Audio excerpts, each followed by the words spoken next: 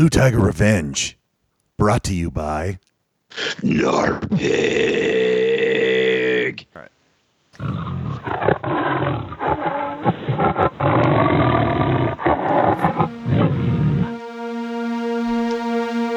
Hit the music.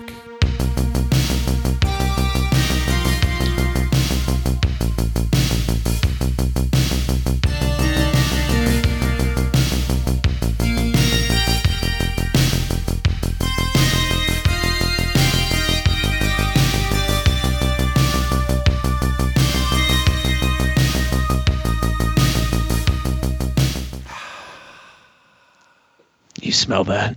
Do you smell that? Smells like revenge.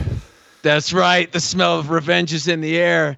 Blue Tiger Podcast returns. The Revenge. We're back. That's right. That's right. It's been a long hiatus. I think, 6 weeks? Something like that. Yeah, it's been a minute. Yeah, but the stripes are back. The apex is back in the forest. That's and all right. the prey is running for its life because it knows. They know. It's end of days, baby. It's end of days. The end of days, the intellectual dark web of comics podcasting is back. That's right. Oh man, it feels so good. It's so much shit. It's not even that we're back too, but we're on a whole new platform now. Whole new platform. Yeah. Substack, YouTube, you name it. We got a bunch of other stuff that we'll highlight in the notes, but this is just the virgin return. That's right. We're basically building an empire here, folks. Yeah. Tiger Cubs. We are. Mm-hmm. We're reborn virgins. There it is. That's right. You know what? Let me do introductions. Just Let's for do old it. time. I am comic book creator Tagalucia, and with me is the king of beards, the man himself, fresh from basketball practice, Yeah. Big Brian Bales. There I How's it am. going? It's going, man. How's it feel? I'm tired, man. Those kids wear you out. It's chaos. Yeah, you're the coach, right? I am. I am the coach of kindergarten and first graders in basketball. So you can imagine it is just pure chaos. I'm surprised I have a Herding cats. voice, because you just have to talk so loud the whole time. And yeah, but it was fun. It was fun. We got our first game in the morning. Nice. And our name is the Blue Tigers. So I love it. So Yeah. basically, it's sponsored. yeah. Yeah. We're sponsoring We're sponsoring a basketball team. That is correct. No. The best kind of sponsors. And you know what? And this podcast happens to be sponsored by something. That's right. That's right. Who is it? Who's it sponsored by?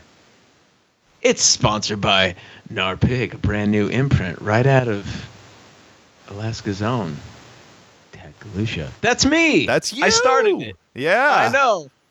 Yeah. And that's where So- Operation Blue will be coming out of. So That's right. Right now, at TagGalusha.com, the very first zine or first comic or whatever you want to call it from Narpig is available.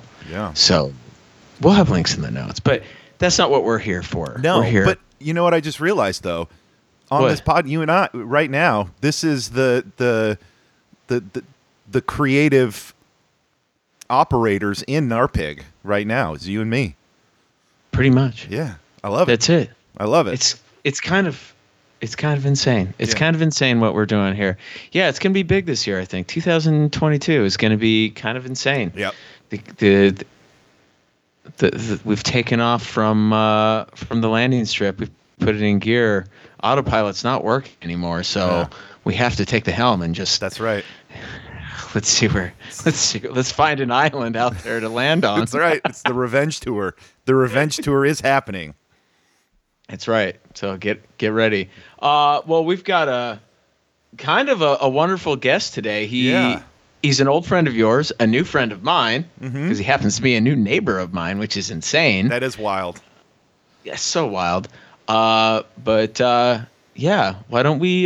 He's probably waiting, so why don't we bring him on and then we can talk about this and that. We got so much pop culture stuff to catch up on, Yeah. comics. I should probably talk about. We should talk about conventions because I just got back from one, which So did was I. crazy. Yeah. Oh, that's right. That's right. Yeah. Yeah. Why don't we bring our guest in? Let's do the it. first guest of the Revenge Tour. Check 1, 2. Tiger milk, tiger milk. I like tiger milk. Give me some more of that, please. Tiger milk. And we're back Hey. with, like I said before, an old friend of Bry's and a new friend of mine. That's right. And a new friend of yours, Tiger Cubs. That's right. So everybody put your paws together and welcome writer, film critic, neighbor, Ron Trimbath. How's it going, What's man? up, dude? Hey, glad to be here, man. Yeah. Yeah. Heck yeah, dude. Heck We've yeah. been planning this for a while now, it seems like. Yeah, That was fitting. Yeah. First episode back, we have you. So I'm stoked. not gonna lie, it's a lot of pressure. You put a lot of pressure on me. I'm glad you That's didn't right. tell me till like 2 hours ago. Good. That's right. That's cool. Good. I'm glad. That's what That's I'm how here we for. roll, man. Yeah. Yeah. So you're currently writing for Movie Hole and what, Scare Magazine? Are those both out of Australia? Yeah, they're run by the same people out in Australia. That's awesome. Okay. And, they're kind of using me for my American privilege at this point to be able to get into theaters and actually see something. Yeah. Because they're a bit more locked down than the rest of the world. So Oh, really? Okay. So what are you how'd doing for land them? that gig? Oh, Oh, sorry, Brian. Go. Actually, it's I've been working with the PR company. Shout out to October Coast, by the way. They're amazing. They've been working with them for years, and they recommended me to them. And they said, as soon as I applied for it, they're like, "Yeah, hey, by the way, have you seen Shang-Chi? Because we can't."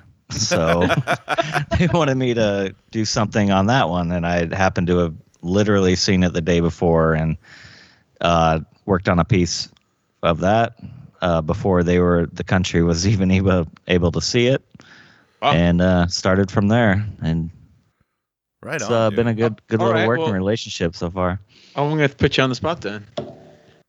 Give us the lowdown on was it how do you say it? Shang-Chi. Shang-Chi? Shang-Chi. Shang-Chi. Yep. Shang-Chi. Give us the There's lowdown a on whole Shang-Chi. inside joke in the movie about that too. If you Yeah. haven't seen it yet, Yeah. I have seen.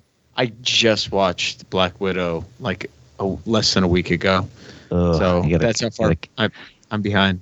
I would say you got to catch up, but I'm literally just starting out with all this stuff. I'd explain that later. But yeah, Shang-Chi was great. I loved It's it. It's might very well be my favorite Marvel film. Same. Yep. Wow. It might be because I like martial arts. Yep. I enjoy martial arts films, and it's so good. Just it has all the elements. Yeah, it was essentially if you love it was like an old school Bruce Lee movie, but Marvel. Exactly, yeah. I mean, it was awesome. Yeah, and Oh, wow. I'm not that well informed, but it's the same people as Jackie Chan, correct? I believe so. Like Yeah. same, that choreographed everything and all that. Yeah. Yeah. Yeah. Oh wow. So like So they did the nice like pullback and actually showed the fight sequences instead of the quick cuts. Cut. There was none of that. Yeah, it was like Yeah. really good fight scenes. I heard something. There's a whole scene that takes off on some scaffolding that Mm-hmm. apparently you should see it in IMAX because it was shot in IMAX. I didn't see it in IMAX, but Yeah. it was still incredible. But Wow. it was, I yeah. I can't do IMAXs anymore. And it's not because How come? it's not because I don't love the IMAX screen. I do. It's the chairs. I'm spoiled because we have a Century Mark here that has the like leather electric recliners. I mean, Wow. listen. First world Yeah. problems. Yeah, first world Jeez. problems. 100%. Yeah, that's a Alaskan thing up here. They still have Regal cinemas, Oh yeah. which I heard don't exist much in the States anymore, We have one here. or the rest of the States. Yeah. But That's where all the Yeah, IMAXs are in Regals.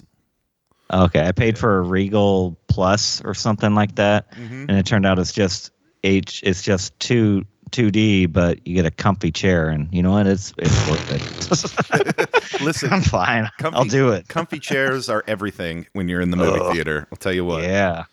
We're Too much we're getting goddamn old, money Brian. to be uncomfortable. Yeah.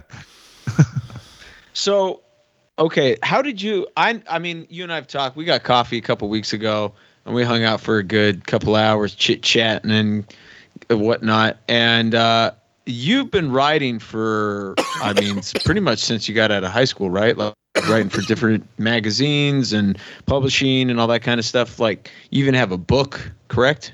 Yes, I do. You can find it almost nowhere. It's out there. So, I mean, and I know you're a big music guy. So was that kind of your like into the whole writing?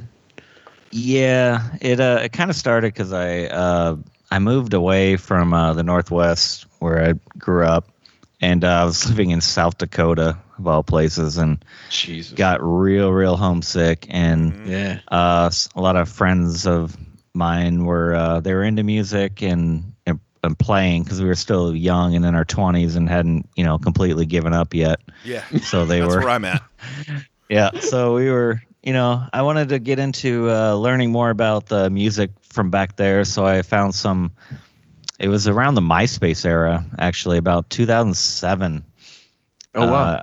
Yeah, I started a MySpace page where I was just kind of writing blogs about different like small acts and stuff, and then some blogs started hitting me up because it was about the dawn of that era. Yep. And I started writing for some different pages, different blogs, random ones out of just anywhere, and I started writing pretty regularly for fencepost.com around 2009, and it was actually a pretty popular one around that cool. time. At What least kind of stuff were you writing? just mainly, I started with just album reviews. Literally yeah, it was back in the day I was still getting physical media in the mail. I was getting Yeah. I was Like getting BMG and all that kind of stuff? Well, like promos, like Oh yeah. like that's how they did it. They weren't really doing the digital streaming music at that time, so I was just getting like a couple 100 CDs a month. Wow. And just listen to them, and I'd listen to them, read a physical press release, which is all foreign now because just one email can handle all that. Yep. Yeah. It's wild to look back at some of the bands that did come around. They're like 99.5% of them. Yeah, they're working at a corporate job right now. They're not doing anything. But I did occasionally. I got the Portugal the Man. Oh, cool. I learned about them back in 2009. Yeah. And a Saint Vincent and some bands like that. But I have no idea who you're talking about, but that's okay. Portugal the Man, you know they have this one song that's over 1 billion plays on Spotify, and I had no idea it was them. Oh, okay. Yeah, they're from like just up the road from me. Yeah. Oh, Yeah. I did a little meet and greet at a local bar a few months ago. They were pretty cool. Did you meet him? Yeah. Oh, that's cool, man. A couple of, like 3 of them. They were all very nice. I was wearing a Trailblazers hat, and they were like, "Oh, dude!" Nice. I'm like, "You're actually from here. You're not from Portland. We know that. We don't believe you." Yeah. Yeah, but they need a team, So there's you guys got nothing up there, so That's true. We'll take them. Yeah, everybody up here wears Alaska themed clothes. Yes. And I'm pretty certain it's because they don't have a sports team up here. Yeah. If they did have a team, maybe they would stop just shirt that just says Alaska. Like I don't remember that in Washington. Anyone saying like Washington just across their shirt. That's the equivalent of like driving a Honda Civic and then having Civic like huge decal on your windshield on the top. It's like yeah, man. We know that's a Civic, bro. Our Exactly.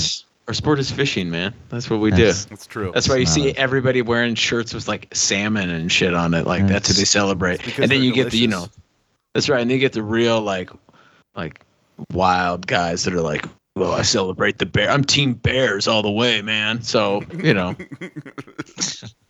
Yeah. That's great. Speaking of that, before I forget it, we live in Eagle River. Why is my kids' high school the Eagle River Wolves? Are there any wolves here? And Yeah, actually, why did yeah. are there? Actually, why did they where not you're get at- the Eagles? They should have just been able to I take don't know. over whoever in the Uh, Eagles. It's crap. not. I think it was a few years ago, man. They had a wolf pack that was down in your area, like down by the river, that was Oh, like cool. snagging Thanks for people's that. dogs and Yeah. stuff. Yeah, yeah. My first winter here, I actually, the wolves were right up here. We live right up. I don't know. Probably if you were to look north of where you guys are at, there's the mountain range there. Oh yeah. And there's that nice big saddle. I live right underneath that, and there was a pack that was up there, and I had the dog out, and you could hear him howling and stuff. And my dog was like, "Whoa, what the? I don't think I want to mess with that." Like I want. Oh, none of cool. this. I got a whole new set of fears around here. Thanks, man. That's Yeah, Anytime. appreciate it. yeah, yeah. Welcome to hell. Frightening. Yeah, yeah. It's September. We got like a foot of snow in the last Jesus day. Christ. We got like bears. We got moose. We got wolves. Everything. Yeah, everything wants to kill you. Yeah. Yeah. It's sadly true. Good old But high it's- level aspect. But it is beautiful. Yeah. Yeah. Oh no, it's cool. We're playing. We're just having some fun. We live up Oh. here. We get to joke about it. That's right. That's right. And then, so when I first met you, you were right. You somehow made the transition from music reviews To movies. over to movies, and you were doing, what was it? Oh, man, I'm blanking on I know the it. Trainwrecked Society. Society. That's That's Trainwreck D Society. That's Yeah. right. Yeah. I actually that came about just shortly after the book. Back in Jesus, I was just thinking about it. It was September 2010. I was did my Kickstarter for a book project. Wow. Damn, you're Which- like a Kickstarter OG. Yeah. I take that pride. There you go. Shit. I love it. Like it was the old school way. Nobody knew what Kickstarter was, but I had this idea to do an anthology book and a compilation album based off about 3 years of talking with musicians in the independent world, and I was like, I'm gonna get all these people. I gathered a bunch of stories, and we made an anthology of just a bunch of little things based on the title. We called it Children of Mercy: Tales and Teachings from the World of Independent Music. So it was a bunch of essays all put together. I got it in a book, and then we made an album a compilation album that I used through the Beachfield record label out in Maryland, which cool. no longer exists. But if you want to look up on iTunes and Spotify, the Children of Mercy album is still out there, and Nice.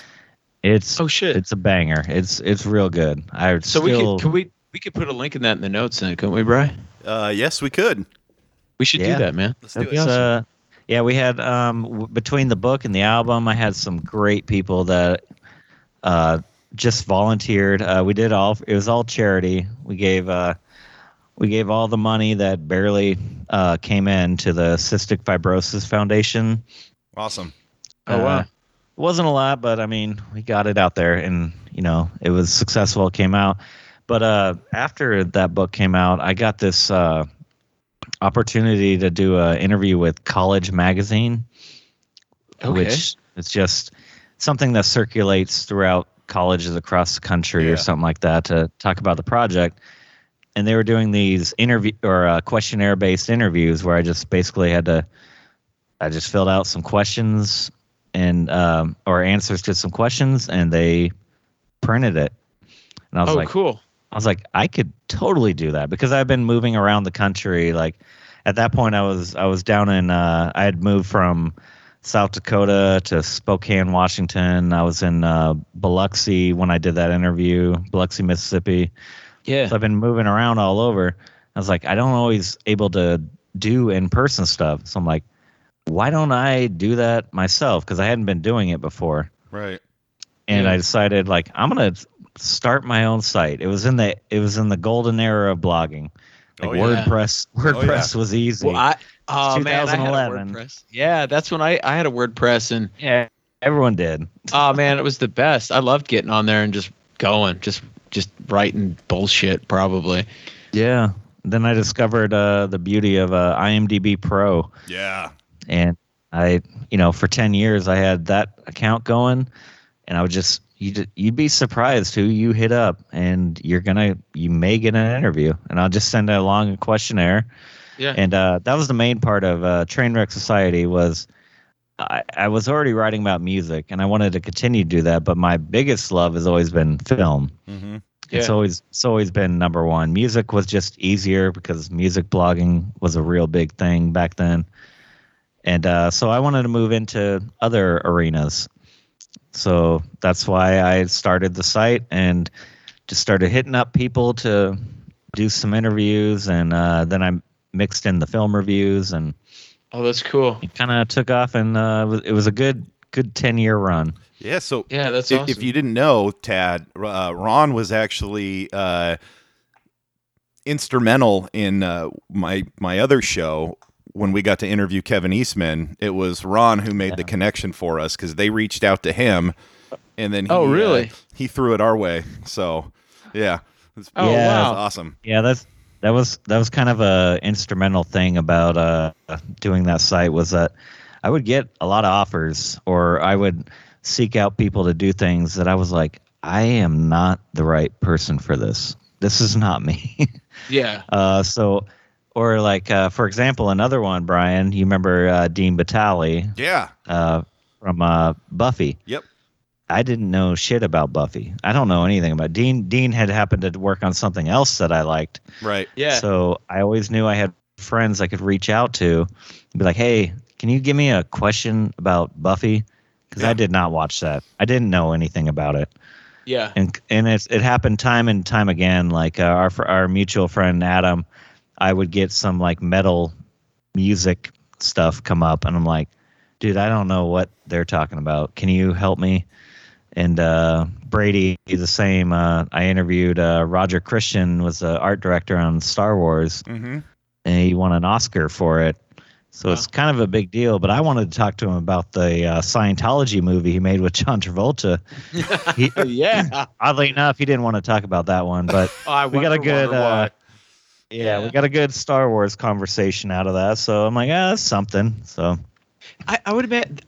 I think that's always kind of the interesting thing with actors, right? Is like you'll have an actor who they'll be in 30, 40 movies, but really the only thing people want to talk about is like this one movie that kind of like, resonated culturally. Yeah. Like I was over the weekend, I was in Cincinnati promoting like an independent like horror comedy film. I did the movie poster for it, so they And brought I'm me in it. down to I'm like on the cover. By the way. Bry's on the cover. He plays a dead Nice. man. And they had me come down and sign him. We're over there with like a bunch of celebrities and stuff. You guys remember Power Rangers, right? Of course. yeah. Well, it was I like was a member of the fan club, dude. okay, so you remember Jason, the original Power Original Ranger, Red who's Ranger, played- man. Yeah. Yeah, he was there, and he came up to the booth, and I started talking to him, and super nice guy, but like, dude, like, you could tell the last thing he wanted to do was talk about Power Rangers because people were only there to talk about it with him about Power Rangers. And then so I was like, so what are you up to these days, man? And he like listed off like a dozen other things. Like he's just been in like 4 different like movies, smaller roles. He was in a TV show on like NBC or something like that. Oh, nice. It's just like he has like an actual like acting career and has done all this stuff, but nobody gives a shit. They want to talk about the thing he did, Yeah. 30 years ago. And he's like, He was also at Rose City Comic Con, where I was at the week prior to when you were in Cincinnati. oh, really? He was. Yeah, Yeah. they had a group of Power Rangers there. Yeah, and then I ran into him again at the airport, and I was surprised because he actually remembered who I was. Oh, nice. It was kind of cool. Yeah, I noticed in a time at Trainwreck, you just never really knew. Some of the people, they live off that thing that they did that Yeah. one time. Like that's their entire existence. Like that's, they're like, hey, this worked for me. I'm going to do it. And then others were like, yeah, can we not talk about that so much? So whenever I was putting interviews together, I would like try to throw one quick question about the most obvious thing that they were expecting. Yep. But then I would try and go into other stuff. and that worked for me because I ended up interviewing a lot of people who were like just barely involved with projects that I love and that are so dear to my heart. Like I've interviewed like side characters of Pulp Fiction, a movie like Beautiful Girls or something like that, but they still get to tell me about what it was like to make that. Yeah. Because they were there. Sure, they're not John Travolta or Samuel L. Jackson, but I interviewed the fucking big brain on Brad, Frank Whaley, from and like, so I got to hear about that situation, that monumental scene where he first reads off Ezekiel 25:17. I got to interview the guy who got shot because of it. Yeah. So I got to know about it. Yeah, I'm not interviewing Samuel L. Jackson, but the guy was there. He had to and I play like he got also, shot.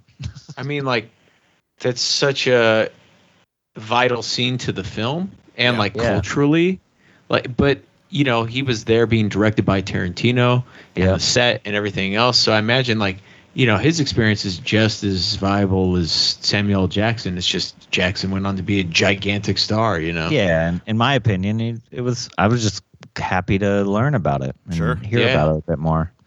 Yeah, that's awesome. You see the same thing with like comic book artists or writers, right?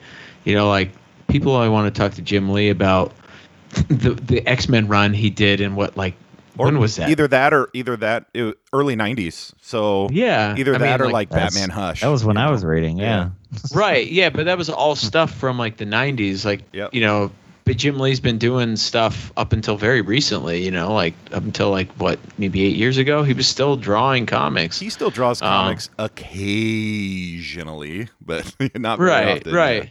I just mean, like, the guy had he did a ton of work. He was a working guy all through the 80s. In 90s, 2000s. And then in the 90s, he really took off. But, like, that's the thing that people, like, still talk about, you know, still is when you go online, what's the stuff you see merch being made of is, like, Jim Lee's, you know, 93 X-Men. I have a 90s Jim Lee X-Men shirt that I bought at Target, like, 2 years ago.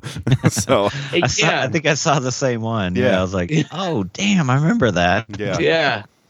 But it's just weird that like I've known a few artists that were like that too, where like they had their book, that they had that one project they worked on that was really huge, and then since then they've been working on a ton of projects, but none of them have had the same kind of like cultural resonance. I guess that's probably the term I'm looking for. Well, yeah, you got Eastman as a prime example of that. Yeah, I was going to chime in with that. Drawing Blood was amazing. Because around that time that we got together on it was that's what they were getting ready to launch that Kickstarter for Drawing Blood. Yeah, and it was good. It was completely different, obviously, but it was really good. Yeah, it was fun. Yeah, it was a lot of fun. I enjoyed it. Yeah, and then, you know, he's worked with like Simon Beasley and done a bunch of projects and stuff, but like people only want to talk about is like, you know, his initial Turtles. I mean, even when we interviewed him, Brian, we talked a lot about the original Turtles run. Like, my whole thing with him was like, how did you, you know, I remember we hit him with this question about like, how did you get merchandise going? And he went into it, but, you know, and it was really fascinating. But I mean, like, how many times he's been hit with that? You know what I mean? Like, I it's hard when you're such a fan. It is. It's hard to find find that line. Well, and Bry hit him with the, like, what was it like filming that first movie? Yeah, that was my favorite question. Well, you got him to open up about like all this stuff they got cut out of the film. Movie. Yeah, that they just don't know where it's at. But like, because we were like, dude, is they gonna do a director's release? Yeah, and he's like, they could. He's like, they could. It's just a matter of finding all this like discarded film. Because he said what was like in like. What, 30 minutes of extra it's like films? On a reel. It's like on a reel somewhere. So like even if they found it, they don't know what kind of condition it's in or any of that stuff. So, but he said there was some pretty like violent stuff that they had to cut out because it would have made the movie rated R. Yeah, there's a scene. You remember in the first movie when they first show Shredder for the first time and he's walking out to the crowd of Foot Clan. There's a scene in there where he takes on the guys who robbed April in the beginning but failed. Like, he beats the fuck out of like all four of those dudes. Oh, I love that. I want to see that. Yeah. Go. Awesome. Play after he kills him. Yeah. You know. Yeah. But, it's all good. I get it. So Ron, let me ask you this, man. Like, what do you think was probably the high? Because like you did Trainwreck for the better part of a decade. What was the high water mark? What was the high point where you're like, this was like this was maybe not the biggest celebrity, but like for you, your favorite best top tier thing that you did, where you're like a pedestal moment. For me personally, I got really heavy involved in the world of Kevin Smith, who I really, really loved. Yeah. And I interviewed like most of the cast of Clerks beyond Jason Mewes. I never got Jason or Kevin, but I also managed to like kind of form pretty good like regular relationships with most of them, and like Brian O'Halloran played Dante.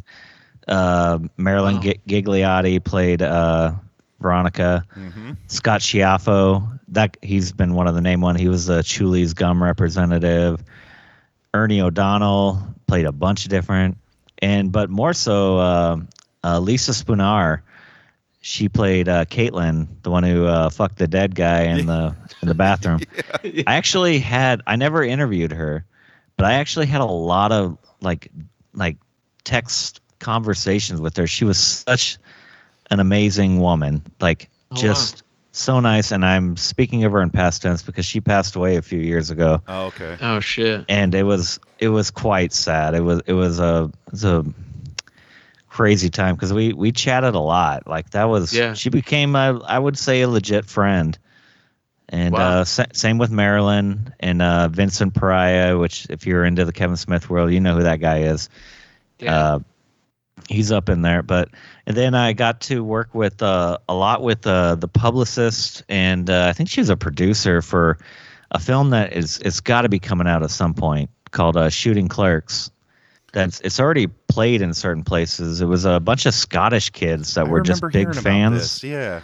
They're COVID messed everything up.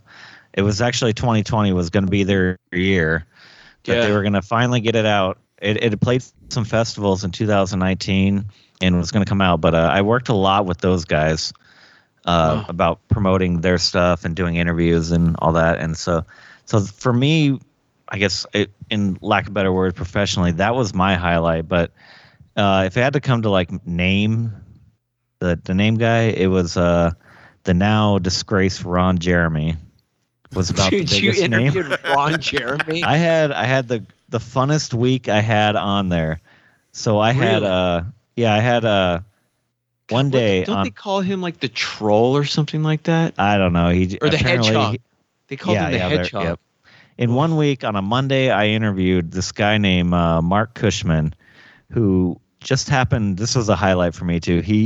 He wrote and directed the first pornographic movie I ever remember seeing. It was called. What was it? Yeah. It's called Titty Slickers 2. And then that Wednesday, I interviewed a Mr. David Joyner, who you would not recognize by name, but he was Barney the dinosaur. What? Oh, wow. He was Barney the purple dinosaur. That was he wore the suit. Guy like? He was very nice, very cool. I was kind of concerned. And then on Friday I did Ron Jeremy. I purposely made that happen. I was like, I want to have this weird sandwich right here. That is so that was kind of a highlight, but there's been others like a couple, Oscar winners, Grammy, all that kind of stuff was fun. But those fail in comparison to Barney and Ron Jeremy. Yeah, to have Titty Slickers 2, Barney, and Ron Jeremy in 1 week, that was. You can't I think I peaked. That. Yeah, I think I peaked. Ask, that's why I quit. I mean, I guess Ron Jeremy, like you said, the now disgraced Ron Jeremy, but I mean, you think about it, like he was in a bunch of movies, wasn't he? In like Boondock Saints and shit like that. Yeah, he did have the best. I remember asking him. I hardly ever remember the questions that I asked, but I do remember asking him like, when did you first realize you are like the biggest name in adult entertainment? Yeah. And his reply was when John Holmes died. And that was when I was like, wow, this guy is brutally honest. Yeah. Because it's true. I don't know a lot about it, but like Boogie Nights, Ron Jeremy was the he was on set to help him out with Keeping Everything Right, which is a movie about John Holmes, because Yeah. back at that time, those were the two. Wow. Really? Sorry to make this comic book podcast about pornography, but No, I mean, I tend to do that everywhere I go. Our catchphrase is the culture that inspires comics and the comics that inspire culture. And I mean, it's the I don't know about culture you. that inspires. Yeah, Yeah. that's definitely.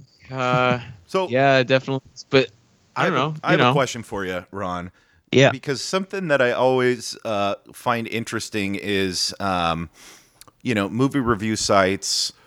How do you find the balance between like positive and negative reviews? That's a good question. That's a good question, man. It's very good. That's actually something that I am just starting to work with now. Yeah. Because, in all honesty, when I was running Trainwrecked, I didn't do anything negative. Yeah. Like Yeah. I remember that. because I'm not getting paid to do this. Like Right. that was just my. If I read something or watched something and I did not enjoy it, it doesn't mean it's not for me, or it just means it's not for me. Right. It doesn't mean it's not good, even though I would gladly in a casual conversation tell you how bad it sucks. Yeah. But Yeah. but as far as putting it out on the internet, why? What does that give anyone? What's Right, the yeah. point? Right. Like, now, granted, I am a hypocrite, because if you paid me $2, I will shit on whatever. I'm not saying I'm some kind of saint here, Sure. but tell me to shit on the latest Taylor Swift. I'll do it. If I'm getting paid. Now I got this new job. I just actually did my first somewhat mixed review Mm-hmm. Yeah. at Scare Magazine, where I just What did you review?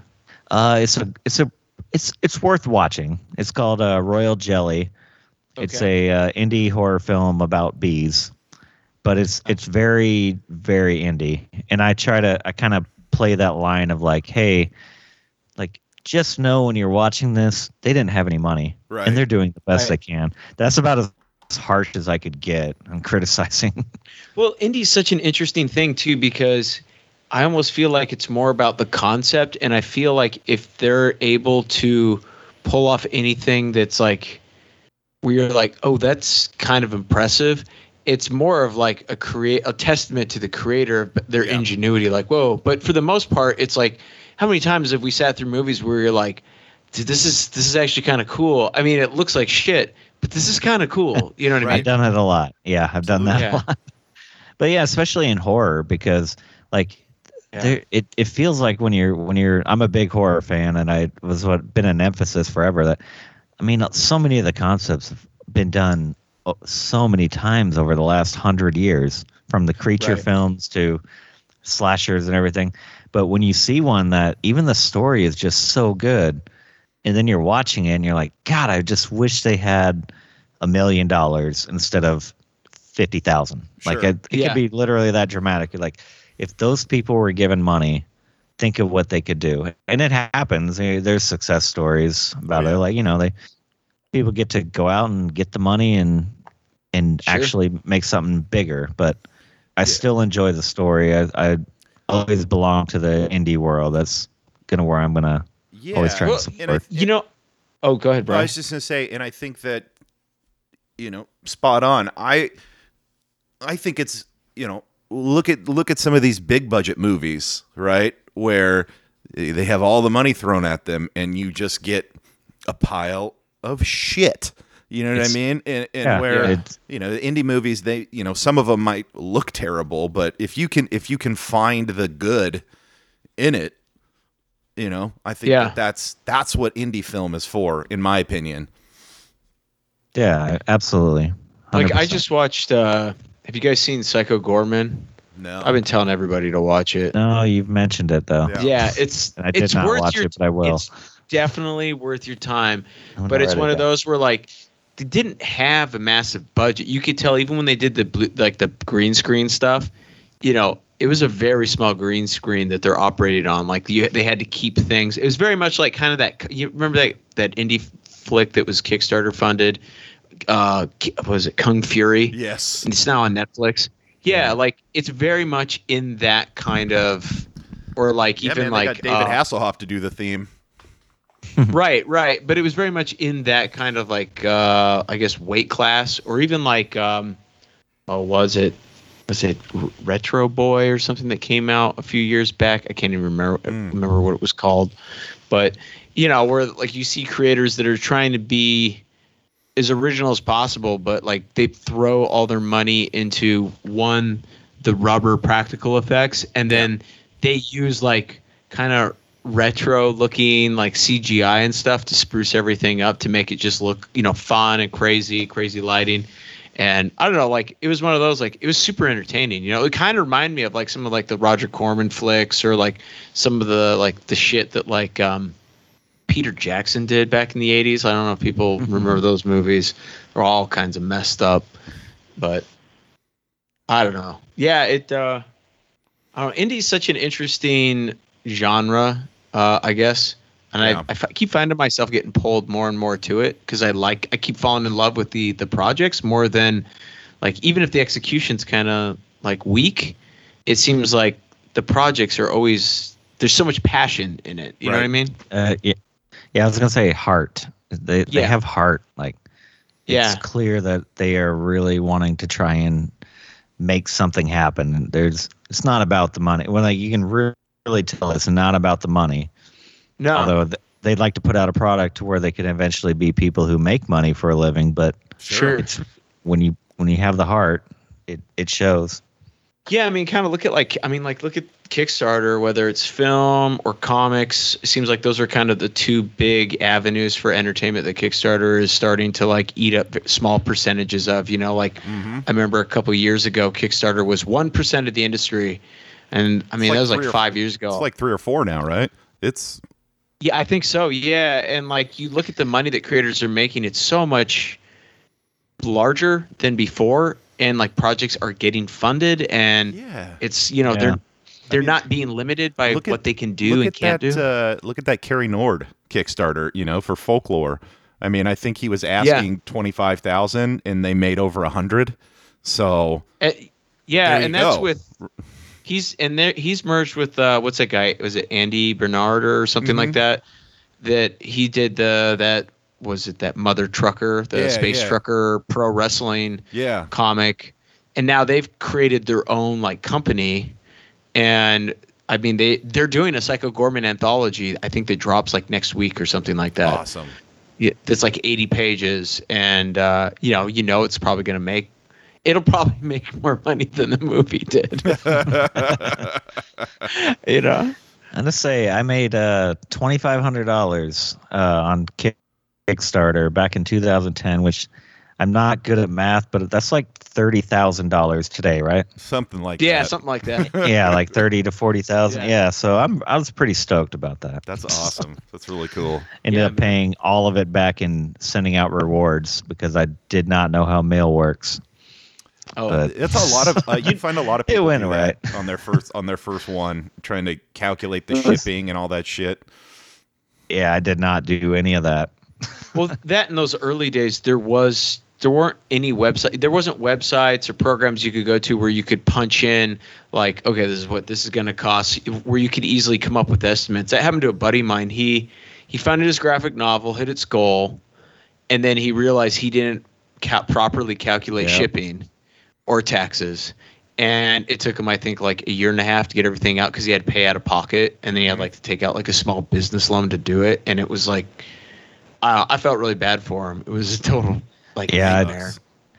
I literally just called up. Probably it might have been one of your professors. He was a WSU professor that ran he ran a publishing company out of his garage.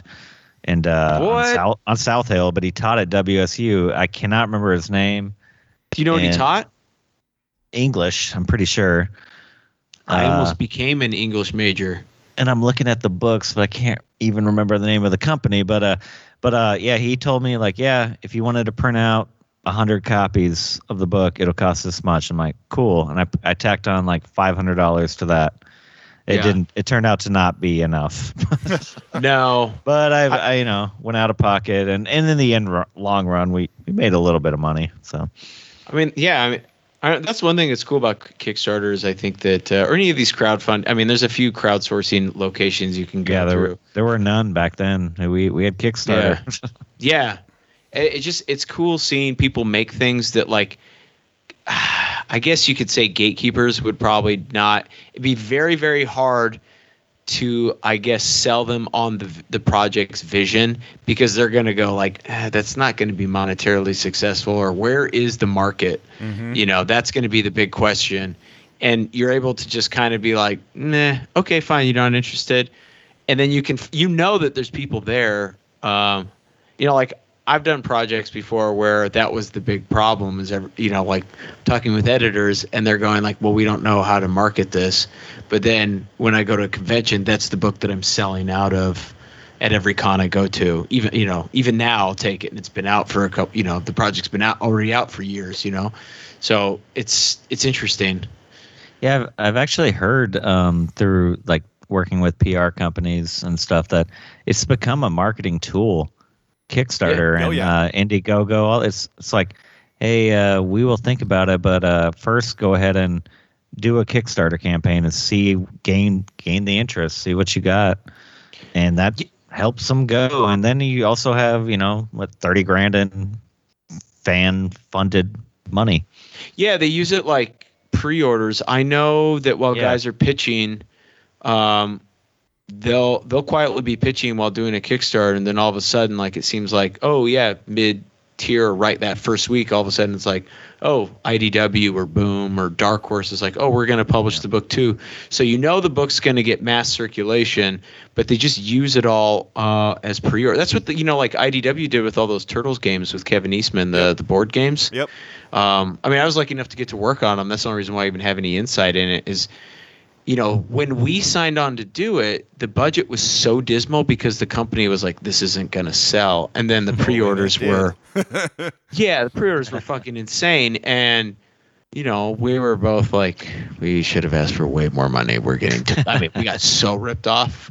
And it wasn't necessarily the company's fault. It was just us not being, I guess, forward thinking and negotiating like some kind of contract where it's like, hey, if this makes $250,000, we should be getting a percentage of that, saying as our budget's coming out of the initial campaign goal, which was like, I think 30,000. Yep. So it was kind of one of those where like, I remember Kevin was a little pissed about that, which I didn't blame him. I bet. They should know that, like, if Kevin's doing something Turtles related, it's going to make a buttload of money. Doesn't matter what. There's enough of you hardcore turtle heads out there. I probably shouldn't say this, but I think they knew. I guarantee they knew. Yeah, that's what happens when you work with big companies. They're smart. Yeah. Yeah, they're smart. Which is why we have Narpig. Which is why Narpig is Narpig. That's right. Yep. It's a brand new imprint. Mm-hmm. Uh-huh. So I want to get into because your film guy, Ron, we were talking about Shang-Chi earlier, a Marvel Disney movie. But here we go. There's been some kind of not great thing. Imagine this: a multi-billion-dollar corporation acts like a pile of shit. What? Who'd have thought?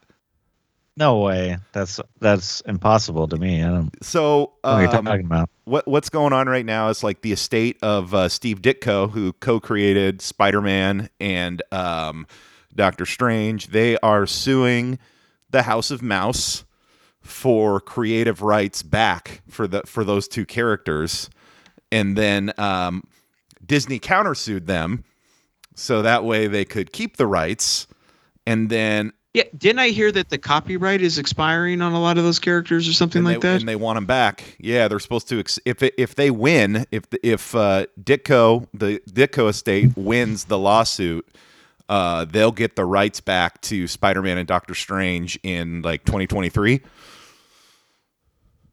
Oh They're- man, what I'm if just they gonna say, just shut it down? They're not gonna win. I want them I to, just- but I don't think they will. I think what will happen is they'll negotiate Payout. probably a royalties deal or like a one-time big payout that's so big it just makes everybody go away, but is like a write-off for for Disney. Well, that's what happened with the Kirby estate because they sued Disney in like Yeah. 2010 to 2014, and same lawyer got them a pretty sizable payout. But that's one of the things the lawyer said he regrets not taking it all the way, and Well, that's what 'cause happened. it went all the way to the Supreme with, like, Court. Yeah. Yeah. That's what happened that's with wild. Captain America. Mhm. Joe Simon, who co-created it with Jack Kirby back in the 40s when Jack Kirby was like a kid, Yeah. I think. Yeah. He was in a lawsuit with Marvel for I think like 15 years or something because he hadn't been getting any royalties or any of that shit. Yeah. And then finally they did some kind of like large settlement. But I mean that guy like it took him year. I mean like shit, he'd been doing that since like the 80s or whatever. That's why you never saw any Captain America merch back in the day. You know, it was always like Spider-Man, Hulk, Thor, Yeah. all the Avengers but Cap. And he'd pop up once in a while, but they always did a very low count, Right. low number, never really pushed the character, which is weird being like it's, Captain fucking America. It's Captain America, goddamn. Yeah. Yeah, like how do you not have his merch on every single military base across the world, right? Yeah. And I will say, the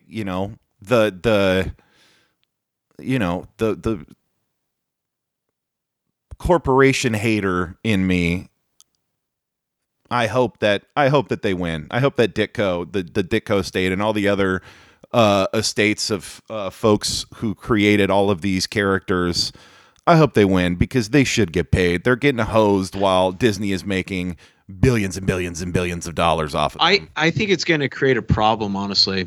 I think it's going to make it, especially if they win, it's going to make it where the contracts are going to get even more stringent. Mm-hmm.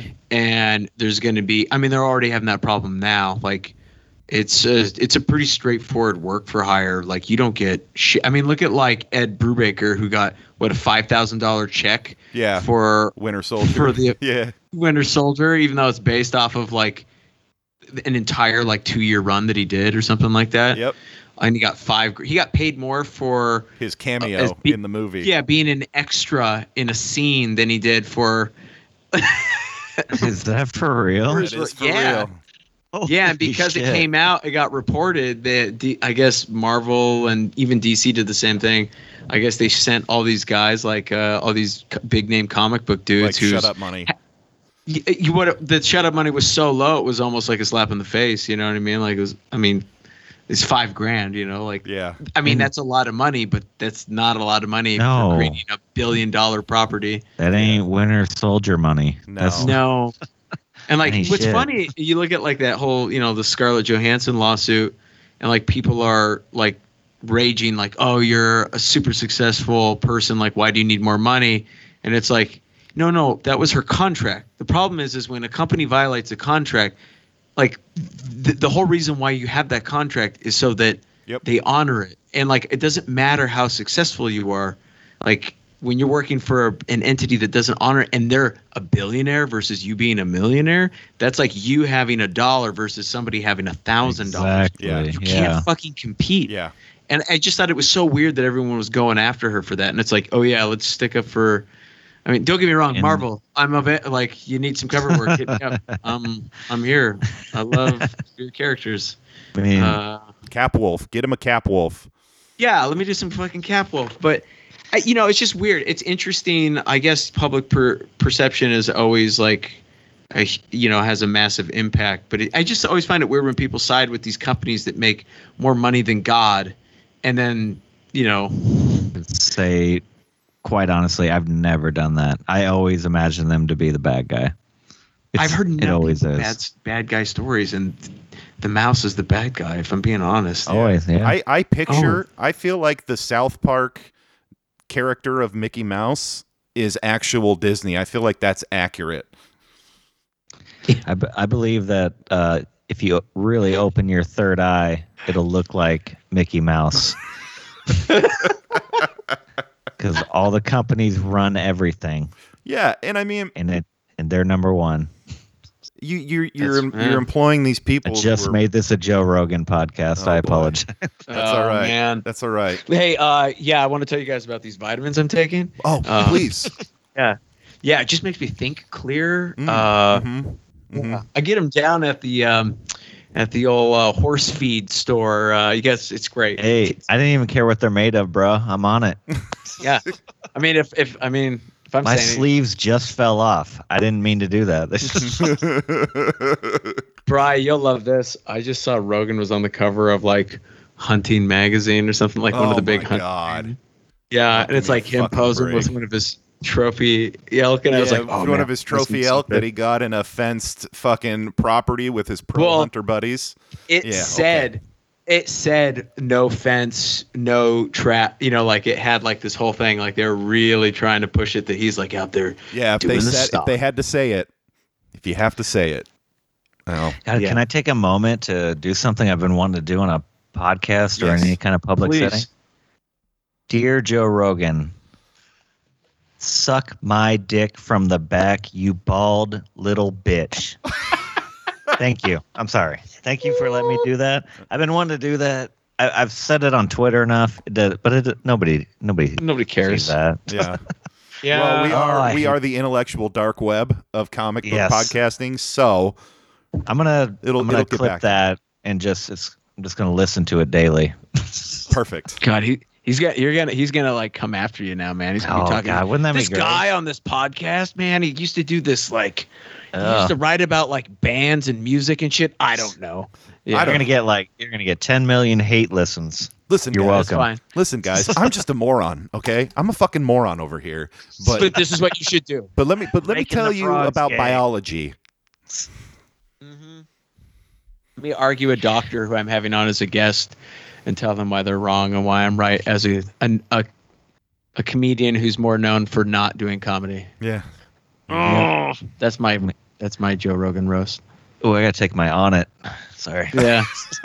Yeah, I didn't take mine. That's why I'm just Yeah, that's why I didn't mean to say any of that. Yeah. Hey that's man. why. That's why it's we. been That's double blind placebo, okay? All right? Yeah. Double Blue blind Tiger. placebo. We went on a 6-week hiatus because On It was sold out of their brain drugs. So now they're back in stock. So here we are. Yeah. Oh, man. Absolutely. It's just we're gonna have so many broskies super Good. pissed at us. Good. Oh, good. Good. Yeah. I don't care. Hit me up. Hit me up. Listen, guys, Joe Rogan is not a professional hunter. Okay, let me break this down. Or a doctor. Or a doctor. Or doc- anything at all. Joe No. Rogan, he pays to go on guided hunting trips with his buddies who are all pro hunters. The best hunters in the world who all tell him everything that they need to do. And listen, I'm not saying that that's a bad thing. No, that's awesome. Yeah, But that's rad. it's- but don't play yourself off as like this badass hunter when we know. Okay, we know. Yeah, he grew up. He's the dude's from LA, man. Like Yeah. 30 years strong. Like needs to relax. Yeah. Oh, Blue Tiger's coming back hot with We the are. controversy on that Joe Rogan. We got hot takes on Rogan over here. Yeah, us and You know what? every other podcast. I will say this. I'm sure he's a wonderful human being to hang out with to an extent. I would honestly say so as well. Yeah. But Yeah. not for very long. Listen, if he Yeah. invited me on his podcast, Oh, hell yeah. I would Oh, go. dude, I would that go. ship has sailed. Yeah. You're not going now, but I am for sale. I'm for sale. Yeah, I will sell out so fast. Very yeah, I'm fast. good. I'll go on Bobby Lee's podcast over fuck Joe yeah, Rogan's dude, I podcast. would Saturday. any day of Yeah. the week, dude. Bobby Lee is the man. Yeah. I'm pitching something right now, and if it takes off, I'm drawing Bobby Lee as a character. I'm not going to tell him. I'm not going to ask for permission. I'm just using him as the body model. And then when it's in print, and I say when because you have to be positive. That's right. When it's in print next year, I'm going to send him a copy of the book so that he's like, what the fuck is this? And it'll just have a note that says, go to page this. And then there's a picture of him getting his ass kicked. And it'll be awesome. I love Yeah, it. let me. I have a friend of a friend of Bobby Lee. You gotta let me get in on that. I'll try and make sure he sees it. Boom. Oh, Not that I can't yes. guarantee anything, but There yeah, it friend is. of a friend of a friend type deal. That guy who directed him in a movie. Nice. You know, I just saw him in was it Reservation Dogs? Yeah. He was in God, I an gotta watch episode. that. Dude, he was so good. It was one of those where you're like, how is this guy not getting like bigger roles? Like, I don't understand. I mean, he's in a bunch of stuff, right? But it's always Right. like an episode, 2 episodes. Then he'll come back maybe a season later to do a couple more episodes. Yep. But like, how is he not getting like these leading things? Instead, I see other guys who they're funny, but I don't know. I don't want to like. Yeah. No, I I don't get wanna- what you're saying. I'm a big I- fan of Bobby Lee. He was he was the doctor and at the reservation clinic. He oh, was great. so good. Yeah. He was the highlight of the episode, and like that show is really good. Did you catch the finale? Yeah, I Yeah, caught the finale. It's yeah. kind of a bummer, Yeah. but it was good. I gotta watch that, but I think I have an answer, and it's not good. You tell me. But Hollywood is racist. Yeah. We already have Yeah. Ken Jeong, and we have the entire cast of Fresh Off the Boat. So they're like, yeah, that's enough. That's enough. It's just not Unfortunately. good. It's not good. Even though Bobby's been around longer than He's been forever. Andy He's England? he's been around forever. But they just, I didn't realize he's like.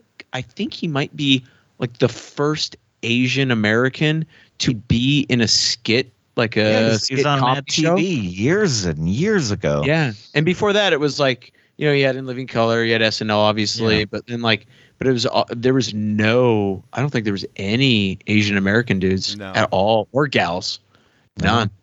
And Margaret he's- Cho was in comedy, but she wasn't on the skits or anything. But she was. No, It was like, yeah, we picked our people. We don't need any more of you. I'm like, yeah, but you're funny. Yeah. You're Exactly. hilarious. Like, yeah. who Exactly. gives a shit? But yeah, Yeah. it constantly happens. Like we were talking on here a while back, and we were saying like, how cool would it be to see Bobby Lee play one of these weird kind of like second-rate, third-rate superheroes? And You couldn't have as made the him star- Wong in Doctor Strange. Like, come on, that would have been amazing. Yeah. Oh yeah, that would have been great. I hadn't thought of that. Or imagine if you cast him as like a Spider-Man villain. Oh, You know what I mean? Yes. Like it'd be so crazy. Like there's so many different things you could do with a guy like that. Just because he is, I don't know. Like at least it seems like he brings a lot of heart to the show, to like the characters Anything he he's plays. in. Like he's Yeah. but then he's like like the character he played in Reservation Dogs. He was like this depressed like doctor who's on the reservation. Like obviously he went to like med school and he did not. This was not his goal. Yeah. And he's at this like underfunded nonprofit, like hospital, and he's like putting on a happy face when he has to, but then like he's so rude to people as soon as he feels like he can. Yeah. He was so and they had this great shot at the end where he's like sitting out back having a cigarette doing the like 1,000-yard stare. It was just like so I don't know. It had so much like depth to it. Right. And it was very, very simple. I don't know. I'd love to see that guy in more stuff. There's another guy on that show that is somebody I interviewed from Trainwreck and I've kept in touch with over the years. We talked about the other day, Tad, but he plays. I think he's the one who buys like the copper from the kids. Oh yeah. Yeah. He's like it's the Kirk Fox. Yeah, he plays like the white like leader of the meth head guys, Yeah. right? But he Yeah. runs the scrapyard. And he pretends like And- he's Native American. Yeah, he Yeah. pretends to be Dude. Native American, and he's so like his character is like so obnoxious and rude because he's Yeah. like misappropriating And like then culture. and then he like mansplains about the culture to them. So Yeah. funny. That man is so cool. He got me through the pandemic. Like Oh. he every single day on Instagram he had these videos going that it was just so hilarious. And I've interviewed texted back and forth with him for the last few years. He is literally one of the funniest people on the planet. Oh, dude, he's so good in that show. I haven't got to watch yet. I need to. Yeah. I need to get right on that. It's but really I good. shout out to you, Kirk. You're gonna listen. I'm gonna tell him to listen. Do it. Hell yeah. We love that Yeah, show. he was in like I think Oh, they he's really put him front and center in like the first couple episodes, and especially that first episode, man. And he Yeah. he shined so hard. Like he he made it so funny because he's kind of the introduction to like all the characters, and like without him, I don't think the show would have taken off as well as it did. Yeah. You know, He was once engaged to Clint Eastwood's daughter. Really? Oh, really? Yeah, he has this joke. I'm going to paraphrase it and kill it, but he did have a joke about like he broke up with her, and but he went golfing with Clint Eastwood, and he called him a son of a bitch, and he's like, "You called me son." it's always one of my favorite jokes. It was always. Wow. It's one of those that sticks out in my head all the time when I think about my favorite bits. Oh, that's Dude. great. Ron, are you? Does he on- do? Oh, go ahead. Oh, good. No, I was just gonna say, does he do any stand up or anything? Because He is a stand up. That's Oh, his okay. I didn't. main gig. He's big. He's a regular at like the not the Cellar, but the Comedy Store in L.A. He's been doing it for years. He ran with Pauly Shore back in the day, but really So he hated probably doing knows. that. He probably knows Bobby Lee fairly Oh yeah, well, I yeah. imagine. They running the whole same kind of crowd. That's cool. Oh, that's cool. But he's man. always had a lot of good acting work. He shows up and stuff, and you never know him by name, but he's in stuff. What is He's that the called in LA? Postman. What's that called in LA? It's like they call it like the 1,000 or something, or the 100. It's like there's a handful of actors, and Yep. you've seen them for the last 20, 30 years And- in everything. Yep. You don't know their names, but they're always these great character actors that show up for like a prominent like key moment to push this plot forward. Yeah.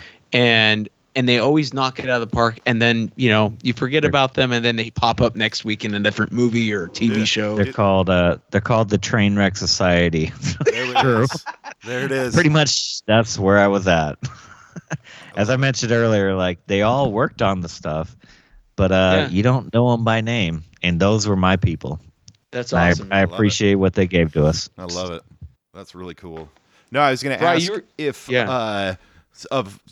talking about funny shows, are you on Ted Lasso at all, Ron? No, I need to be. Oh, First, it listen. started with my dad telling me like that's where I need to be at, and I usually, I tend to agree with him.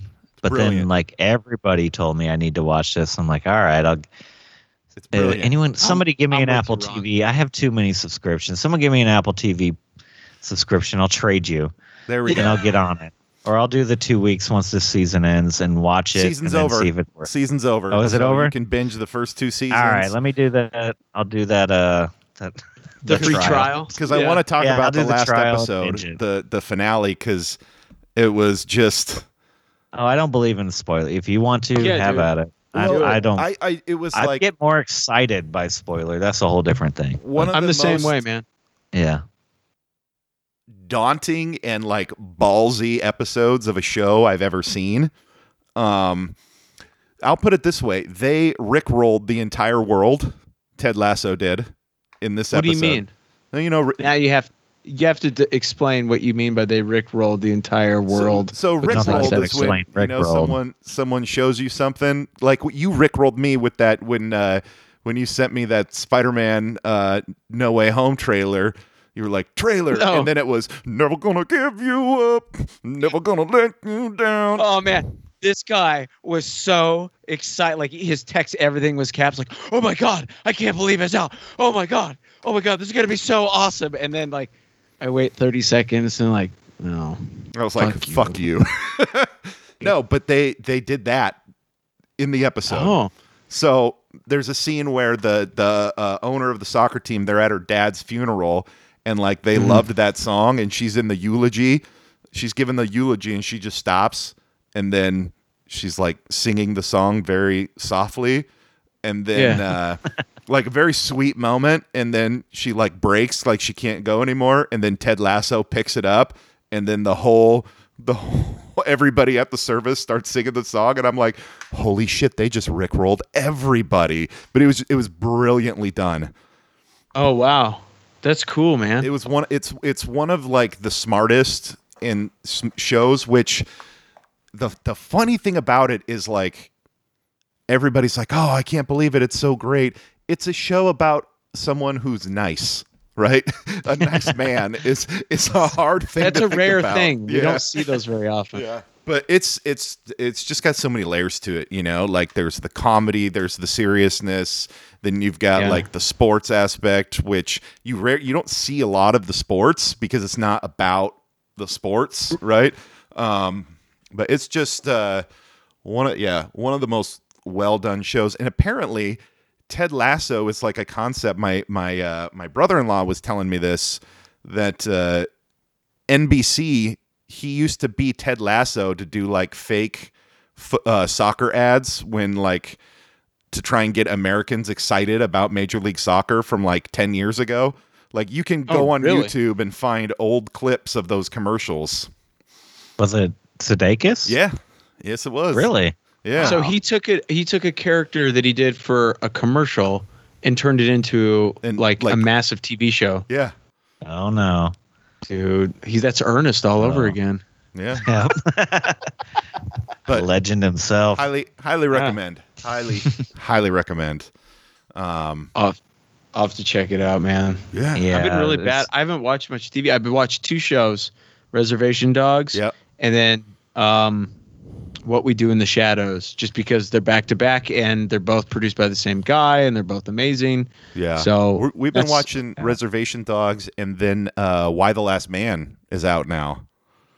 Oh, they've been talking about like adapting that for A long time. since that. Yeah, like I was in like school, so over Yeah. a decade. Yeah. How is it? Does it actually live up to, the hype? Because they're pushing it hard. I think it does.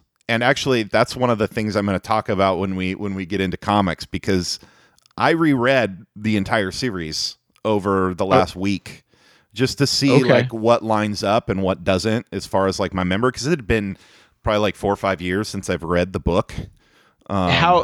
How was the adaptation so far? I mean, I know they're only a couple episodes in, but is it pretty they're close? About 5 or 6 episodes in, and it's really good. It's Okay. there's some different stuff, because I feel like Well, you have to, just time-wise. time The world has wise changed a lot in 20 years. and then like Why the Last Man was always it always had this kind of dark comedic element to it as well. Yeah. And I don't know if they're gonna get there, but they haven't yet. It's just been like a very serious very serious drama where Yorick, the main character, he's obviously still like the biggest douchebag, which he is in the comics as well. He's just like a below average male who happens to be the last man. You know what I mean? So So he goes from being like kind of a zero to the most important person in the world. to the most desirable man on the planet. Yeah. Yeah. Yeah. Interesting. Or the most important Yeah. man genetically on the Yeah. planet. But they've made some changes. There's some characters that I'm hoping show up that haven't necessarily shown up yet. Like, because there is like a big piece in the comic where like you have this like off the hinges Israeli army faction who like invades America to try and get their hands on him. And Oh yeah, I remember that. I think yeah. I read those issues actually. yeah, so I'm curious if they're gonna like bring that aspect of the show in, if they're gonna leave it out, because I think Israel is just a really hot topic right now. They might do culturally. something, but that could be like I could see How that being so? like a season 2. Yeah, how so? No, we don't need to get into that. Yeah, We already went after Rogan. We don't need to go after too many Oh, other yeah, like, that's hot true. button things. yeah. let's But it's been really good, really really well done. Yeah, I'm enjoying it a lot. Let me ask you this: would you say the adaptation is as good as The Boys? Ooh, That's a tough look at one, him. because we've had 2 seasons of The Boys, and I think it's as, I want to say it's as good, but Yeah. it's different because The Boys is like ridiculous, over the top, like Yeah, I just mean like in terms of adaptation, taking a comic that was very successful in one medium and then adapting it to another medium, but like years down the road where obviously you have to make a few changes so that it makes sense, because The Boys wouldn't have worked. No, The Boys from like the late 90s would not have worked now. I've read Just the like entire Boys run, and like the first couple volumes, even actually most of the book was like very hard to read because it was like just, dated. What's that?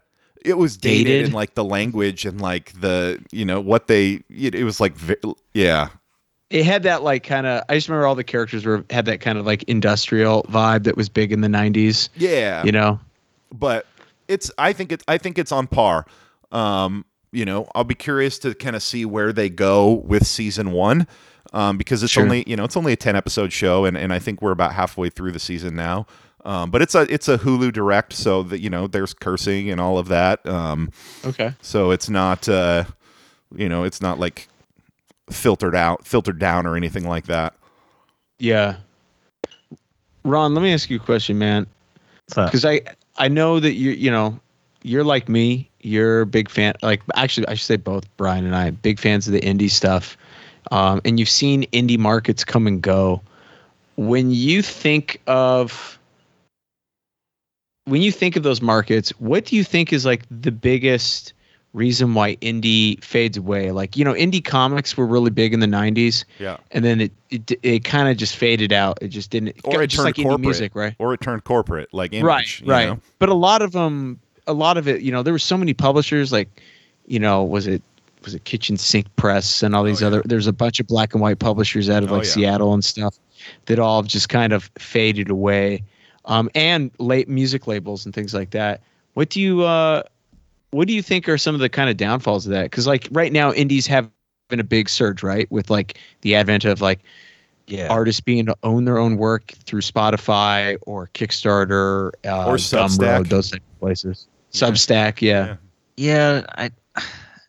and it's always been kind of my personal opinion is that I can't speak for anything like the 90s and before. I don't know what the independent world was like back then, but it's technology.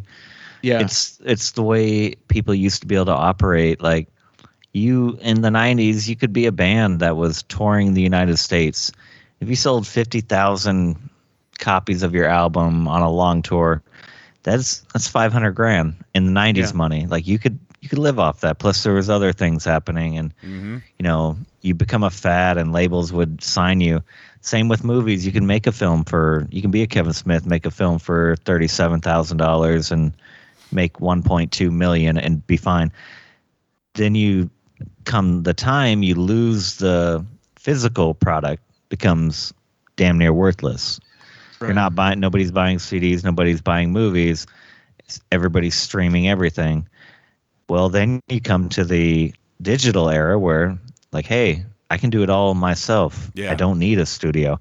And I know, and then we've come back around, I think, to that point with film and music, that we're like, hey, just be my own company.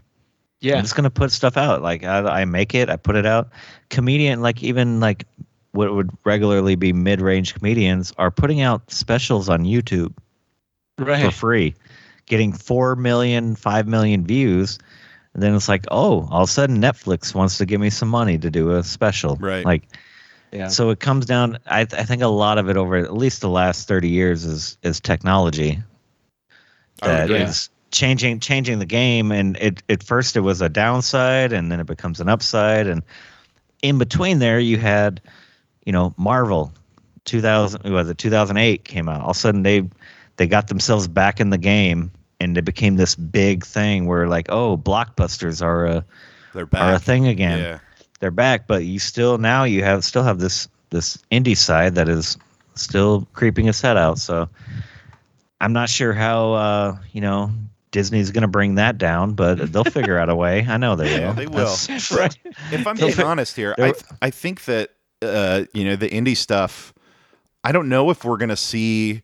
I'll be curious to see when or if there's even going to be like a downturn, just because of how easy technology.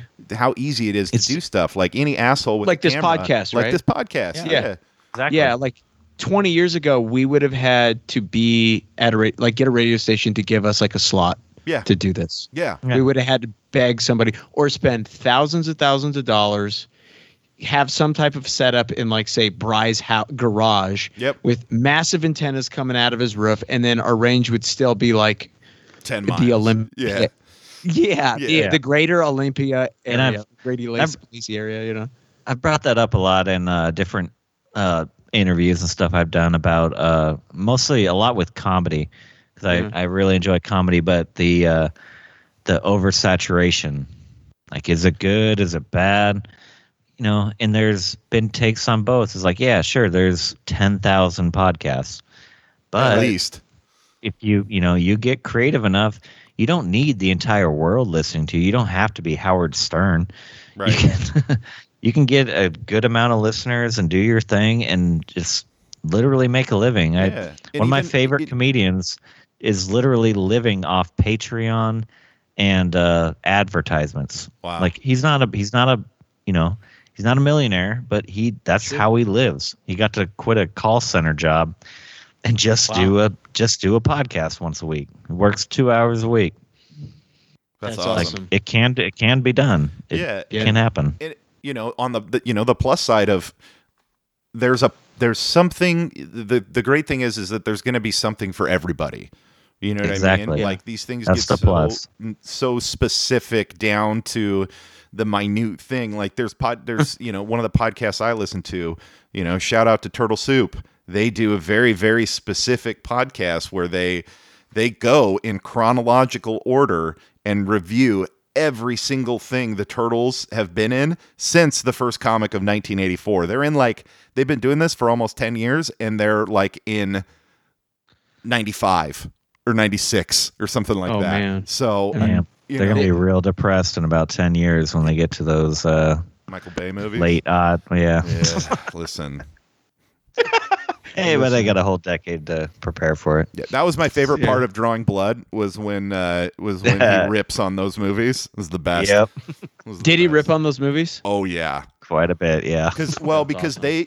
the whole bit in that book was like they paid that character. They paid Shane Bookman, who created that version of the Turtles, to basically hype the movie, and he didn't. He said this is how it should be, which Eastman, they paid him to hype the movie, and he hyped the movie. So I think there was regret in that, I didn't know much about it, but that I kind of caught that. I kind of guessed that. Yeah. Yeah, I remember when the first didn't one they came even out. change the origins of the turtles? Like, didn't they make them like space aliens or some bullshit like that? No, the ooze was alien. The ooze was Oh, alien. The ooze is, okay. and the ooze has always been alien, but Okay. it was I always thought it was made in a lab or something. no, it was an alien thing, yeah, from the Utrons, basically the Krangs, the brains. But Okay. yeah. Nerd. I know. Nerd. I know. That's why I would do this podcast. Yeah. That's why we're all here. Oh man. I didn't know that about I didn't know. God, that would be so hard. Because you want to hype something that you birthed. Yeah. And now it's older and matured as an adult, but you hate the direction it's taking its life. Yeah. It's almost like you're like, go get him, kid, and you're like, oh God, my son, I hate his life decisions. I used to love my son. Now he's an anti-vaxxer. How do I? How do I go on? Oh, right. God. Oh my God. Fuck. But So, I was gonna say, I think it might be time, Brian, for what? Something we haven't done in a long time. are we gonna do the question? The question. Oh my God. Okay. Let's do the question. Okay, Ron. Wait, don't we have a little sound clip for that? No. We still don't. God, we are. Wow, 6 weeks off. You're back, baby. We're back. We're back. We're back. Just disorganized as always. No. We're a lot. First of all, we're a lot more organized. That's true. We got some cool shit coming out. It's Yeah, gonna we be got rad. some great stuff. So the You question. chose the perfect guest for your first one. Yeah, I think so. I think So much Yeah, man. sarcasm thrown in there. Yeah. the question goes like this: if you were given freedom to work on any project, any character, anything that you wanted to do, why are you giving me the finger? What would it be? Just me scratching my eye. I did not mean to do that. Yeah, any property, Anything. Yeah. What Oh, would it's you write easy. on? Of course, I wrote this one. It's Fallout. Oh, the video games? game? Yeah, the video game. Very cool. Specifically Fallout 4. Because Wow. I am a goddamn nerd, but not a gamer. I've been playing Fallout 4 for close to 6 years. Holy shit. That's awesome. I've been playing the exact same game. I played through it at least 16 times, I think I come up with. And I do like the rest of the lore, like the New Vegas and 3 and Yeah. the Battle of Anchorage and all that kind of stuff. And like, but it's, to me, it's perfect. Like there's plenty of post-apocalyptic kind of shit, but I feel like, especially Fallout 4, in my opinion, which like I'm in like a dozen Fallout groups on Facebook and all this shit, and Sure. you got your people who really support Fallout 4, but then you got the majority of them that are like 25 and played New Vegas when they were 13, so it's accordingly the greatest game ever made. Yeah. And it's fine, but really go back and look at it. But that's beyond the point. But yeah, it's the Fallout lore. I don't know how versed you guys are into I've it never or even played care. Fallout, but that's okay. So, have you, Tad? No, I had a copy of the very first Fallout 1 for like Oh, PS2. Jesus. Wow. Someone gave it to me because they didn't play it anymore. I never even popped it in the machine. We probably still have it in the living room, like in a case, just sitting there. I never popped it my in, never God. played it. I'm gonna I I just- want to take that from you and buy a PlayStation 2 just to try that. I have both that you could Oh probably shit! have. I gotta, There it is. I'm coming up. It's not that much. It's not that complicated of a universe, really. It's post-apocalyptic. Yeah. We went to war with the Chinese. We had a giant battle in our fair city here of Anchorage that went nuts, and it's all about what happens afterwards. Okay. And specifically in Fallout 4, you're just a guy that you were a veteran, and then you got out of the military. You're just living your normal suburban life, and then boom, the bombs drop, and you go down into a vault that you think you're going to live in while the nuclear apocalypse is happening. And then you wake up 200 years after being frozen, and within that 200 years, you saw your wife get murdered and kid kidnapped. What? Yeah, but just put a slit on that too. You could also be the female. You could be a woman and watch your husband. You know, it's all equal. But yeah, so then you see that, and you wake up, and your first thought when you wake up is, I know that my spouse is dead and my child is lost somewhere out there. And then it goes some crazy turns, and I mean, you got Liam Neeson involved already. He's he's a narrator. The war never changes. Which is great because anybody listening to this who already knows about it, I'm saying the most basic shit possible about this world. That's all right. But it's just the fans like digging deep, and like I've had such great interactions, and I did a shit ton of interviews with like voiceover actors who worked on Fallout 4 Oh, and nice. 4 and 3. They tended to bring them a lot back, but Wow. like in all the stories I keep hearing about, like this very specific fan base, like they're popular games, but there are people who hold on to it for years, and it's me being one of them. I'm playing the same game for 6 years because it's just therapy. I don't get even that. really like video games. I just play Fallout 4. Like I got onto Yeah. it too early, and that's been the one that like, hey, I got an hour where I don't want to think, and I just get on there and do that. That's awesome, So- man. And I've had so many. There's already been so many like fan theories thrown out there. People making little web series, but I looked it up today. I think there's one graphic novel out there somewhere about in there, but nowhere else. It hasn't been done.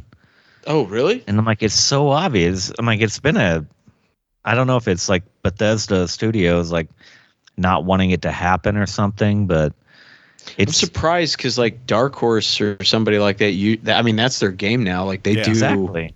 They do video game adaptations or continuations or side stories or whatever. And it feels like what we were talking about earlier. This may be one that like to think, nobody wants that, but just like the Turtles, there are diehard fans out there. They are all for this. Mm-hmm. So I'm like, God, that would be so great. I'm like, I'm not sure how I would really be able to do anything with it, but I do have, I have theories and it'd be a cool thing to up, to but work I'm just on. a really big fan, and that's it's a really good series. Fallout 76 had a bad introduction. No, everyone hated it, but apparently it's back on its feet now. And nice. Okay, is that the newer one? Yeah, it came out. Ago.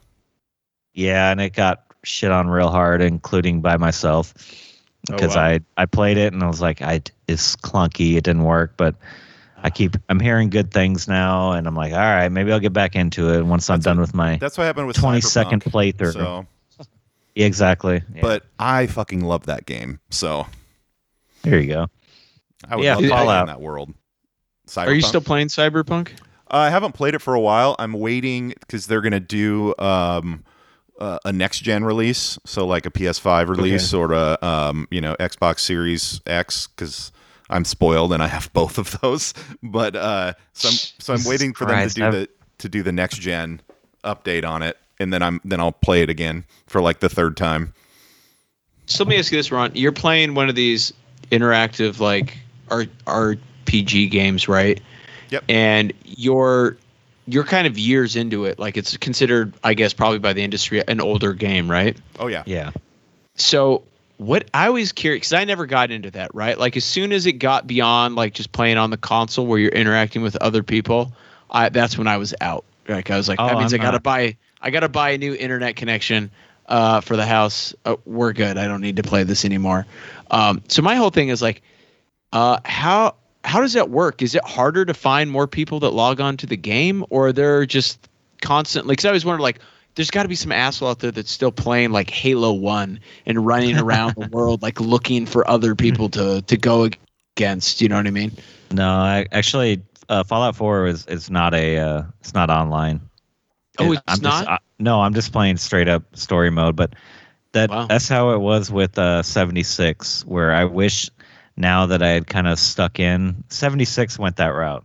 Yeah. They went to that route, and I started out like right from the beginning, and now I'm kind of like, wish I was that guy who's still playing Halo 1. Like I was like, I've been playing 76 since the beginning, and it's good again. I wish I was still in there and I was all evolved, but I quit pretty quickly. Now, but no, 4 is just a regular one. I'm too. I can't do that. I can't do that either. Like just like you, I'm out. Oh, you guys want to hear something funny about that? Yeah. Yeah, I do. Really funny. It better I need to puke with laughter. So I've been playing the new NBA game, 2K22 on my PS5. Where Jordan's probably better than LeBron. I mean, that's just facts in general. Yeah. But that's just known. So I was playing online, and I was playing it was like a 3-on-3 game, and some guy on my team was like, "Hey man, you probably shouldn't waste money on this game because you're terrible at it. Like just spend your money somewhere else." And I just started cracking up laughing. I'm like, "Dude, you made my night, man." And he was like, "I'm just trying to give you some financial advice, man. Stop wasting your money on these games. Like you're terrible at them." Dude. Like one sense he's definitely burning you, but in another sense you're like, well, he's really helping me. Yeah, he's being nice. Yeah. I mean, I play those games like, people get like super competitive. I do it to zone out and have fun. And oh my God, I had a coworker that made like thousands of dollars from that damn game doing tournaments. Yeah. What? Oh yeah. Yeah, you can make some money from doing that. There's a professional league where each NBA team has a professional video game NBA game team. Yeah. Yeah. So were people like were you entering tournaments and then Yep. like you had to pay money and then winner of the tournament had to split the money up and all that kind of shit? Yeah. Yeah, I had a Jesus. guy I knew. He won. I think he won like $1,500 from like just one night tournament because they won, but Yeah. split, and that was split between 5 people or 3 people, however those they Damn. go. I don't know. It's wild, dude. Like they do like Yeah. drafts and everything, like the pro teams. They'll Yeah. like draft players. It's wild. I mean, I've heard that like that is like can be a viable source of income Oh, yeah. for a lot of people now, where it's like, hey man, I got to go to work, and their idea of going to work for them is going in their bedroom, sitting at the foot of their bed, and playing video games for 8 hours that day. That's One of what my they're doing. buddies does it, and he makes enough money to live off of. He's a Get that streamer. Smash Bro money. Yeah. So how does that work? Like, what is the? I'm curious as to. I mean, obviously, probably nobody knows, but what is the long term road for that? Like, your buddy's probably quit his job, right? It's like he's only doing this. He's probably making great money. What happens when like that game is no longer viable? Does he have to find another game to transition into? Yeah, or a lot of guys will do like Call of Duty, like first person shooter type games. So even if you're Yeah. transitioning into a new one, it's still pretty similar. Fair. Okay, similar gameplay, but, like, similar reaction. Yeah, I mean they stay on it because of like their personalities. People like them, Yeah. and so you have like the people who watch you, and they'll like send you tips and money and stuff, and that's how you make a living. I got a pitch. This is what you do. I thought You about set doing that. it. Well, there's a huge mistake. That guy's already telling you, Yeah, don't that do I'm that. that I'm terrible. You're Yeah. terrible. No, you get somebody who you know is going to be bad, but is open enough to it that's going to get into it like your 75-year-old grandmother, and you sit her down and you have her play it, but Here's the say she's into it. Then you film her, or like get so people can watch her play, and she's like, "I just slayed you, young man." There's that kind of actually shit. I'm sure if you go to that's had to have Facebook, happened, right? there's a tactical grandma, and she plays Oh, Call of Duty, but she's good. She like smokes That's people. what I mean. Yeah, Yeah. No, we Yeah. went the opposite. yeah. I wondered, yeah, or like like she's telling somebody about like, well, let me tell, or like it's like you're some old man and he's like giving people advice. Well, when you find somebody special, you make sure it's all about respect. And, Yeah. you never go to bed angry, and he's just giving like this like Terrible advice. Yeah, yeah. Is that terrible? yeah. That kill was wetter than when I saw Kennedy in 1961, and my panties couldn't handle it. Oh my Yeah. god. Oh my God. Stuff like that. Such a handsome young man, handsome. He's a Yeah, good Catholic boy. Oh, That took a turn. But yeah, what do you say we hop into books? Ooh, yeah, man, let's do it. Did you guys? Brian, we've had 6 weeks. Did you actually read some shit? I have some shit to talk about. So I actually read a few books. I was surprised. I thought I'd get through a ton, but I got. nice. And I read them this week. Yeah, That's the I've been reading stuff, but like nothing that I want to talk about. Except I got a couple of things that I want to talk about. So okay. I read some about an hour before we did this. So that I Okay. could join in on this hit conversation. us with it. What'd you read? Yeah. Oh, okay. Oh, me first. Yeah, you're the guest, I wasn't right? ready for this. So I got this book. It was a Kickstarter from a long time ago. It's called Odd Tales from the Curio Shop Okay. from Rocket Ink Studios. There's some names in here. I was going to read some off Tad and see. I don't know how well you would. It's I might very, know. very indie. Bill Pawlowski, Tony Malo, Mikey Babinski, Casey Pierce. I don't know. But basically, the reason I got it, I could show you guys and I'll explain it. Yeah. It's Brian O'Halloran of Clerks, the aforementioned Brian O'Halloran. He lended himself as like kind of the crypt keeper. Oh, for, that's cool. For it's an anthology of these horror stories. They're all real interesting. Came out a couple of years ago, I think 2019. It's cute. It's real low budget. It's black and white. but I've been meaning to read it for about 2 years, and I finally actually got through most of it today. Nice. So how was Because, it? Was it pretty it's- good? Yeah, it's very interesting. If you're into horror, it's interesting. It's very well written. It's very long-winded because it's Okay. essentially just Brian O'Halloran's character, who he fun fact, he like lended his likeness to it for free. Oh, I that's was like, yeah, go ahead. He didn't charge any money or anything? No, he's like, yeah, go ahead. You can. I'm going to you're- get sued by Bobby Lee next year, aren't I? Yeah, you will. Yeah. Fucker. Just put in the beginning said that it's all circumstantial. There you go. And then the next one more. Wait, I so read- are you saying I get royalties from when I modeled for you? Oh shit! Oh, Look at damn that. You should. So you got to. Was that actual modeling job? He did. I had him lay down on the floor, And get in and then post. like his wife took pictures of him with like his mouth agape, like oh. I am going to get in touch with your wife and get those fucking pictures. Dude, I'll just send them to you, man. I don't care. Yeah, I just send them to me. I'm gonna put them on my wall. This is my buddy Bry. He's trying to be dead, but anyways, Yeah. sorry. Continue. Probably more relevant. Anyone might actually know about is Django Zorro. Have you heard of Yeah. this one? Yeah, with Matt Wagner and Yeah. Tarantino. The Yeah, I didn't official realize- sequel. I didn't realize they did a sequel to Django Unchained. Yeah, it's basically Django meets Zorro. And Tarantino worked on it. Yeah, he co-wrote it with Matt Wagner and God, I'm gonna say this name wrong. Esteve Poles. I don't know who that. Can I see the? Can we see it? What how's it look? Yeah. Okay. He It looks apparently good. apparently he worked on a lot of the Zorro books. He drew a lot of the books. Yeah. Just looking at, and I've started reading, and it's very Tarantino-esque, dialogue driven. Definitely. I only got through a portion of it.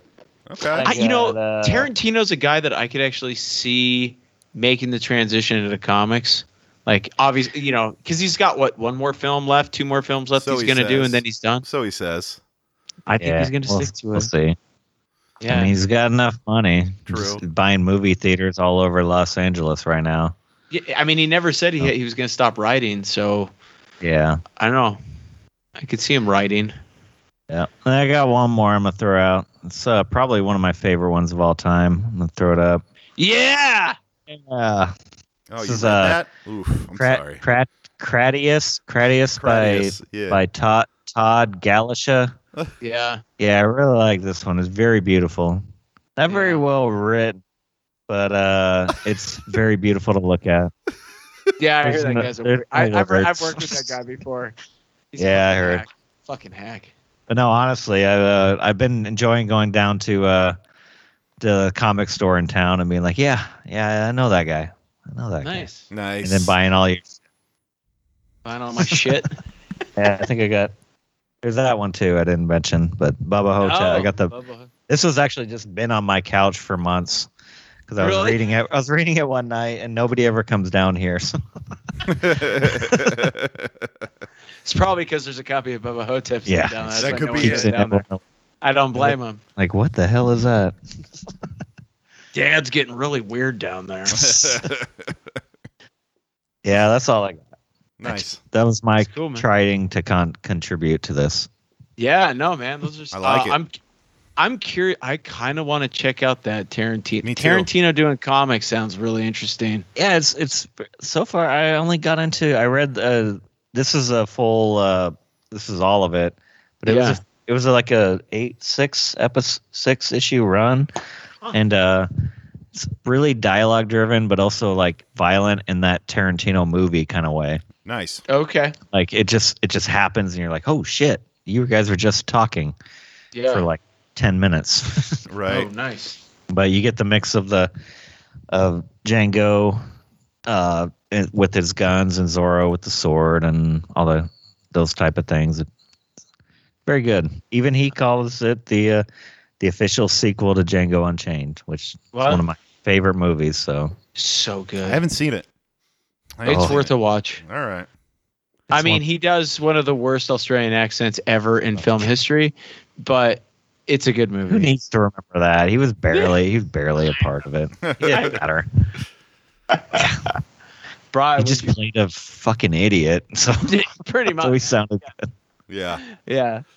Brian, what'd you read, man? Yeah, so like I said earlier, I read the entire series of Why the Last Man, and Jeez.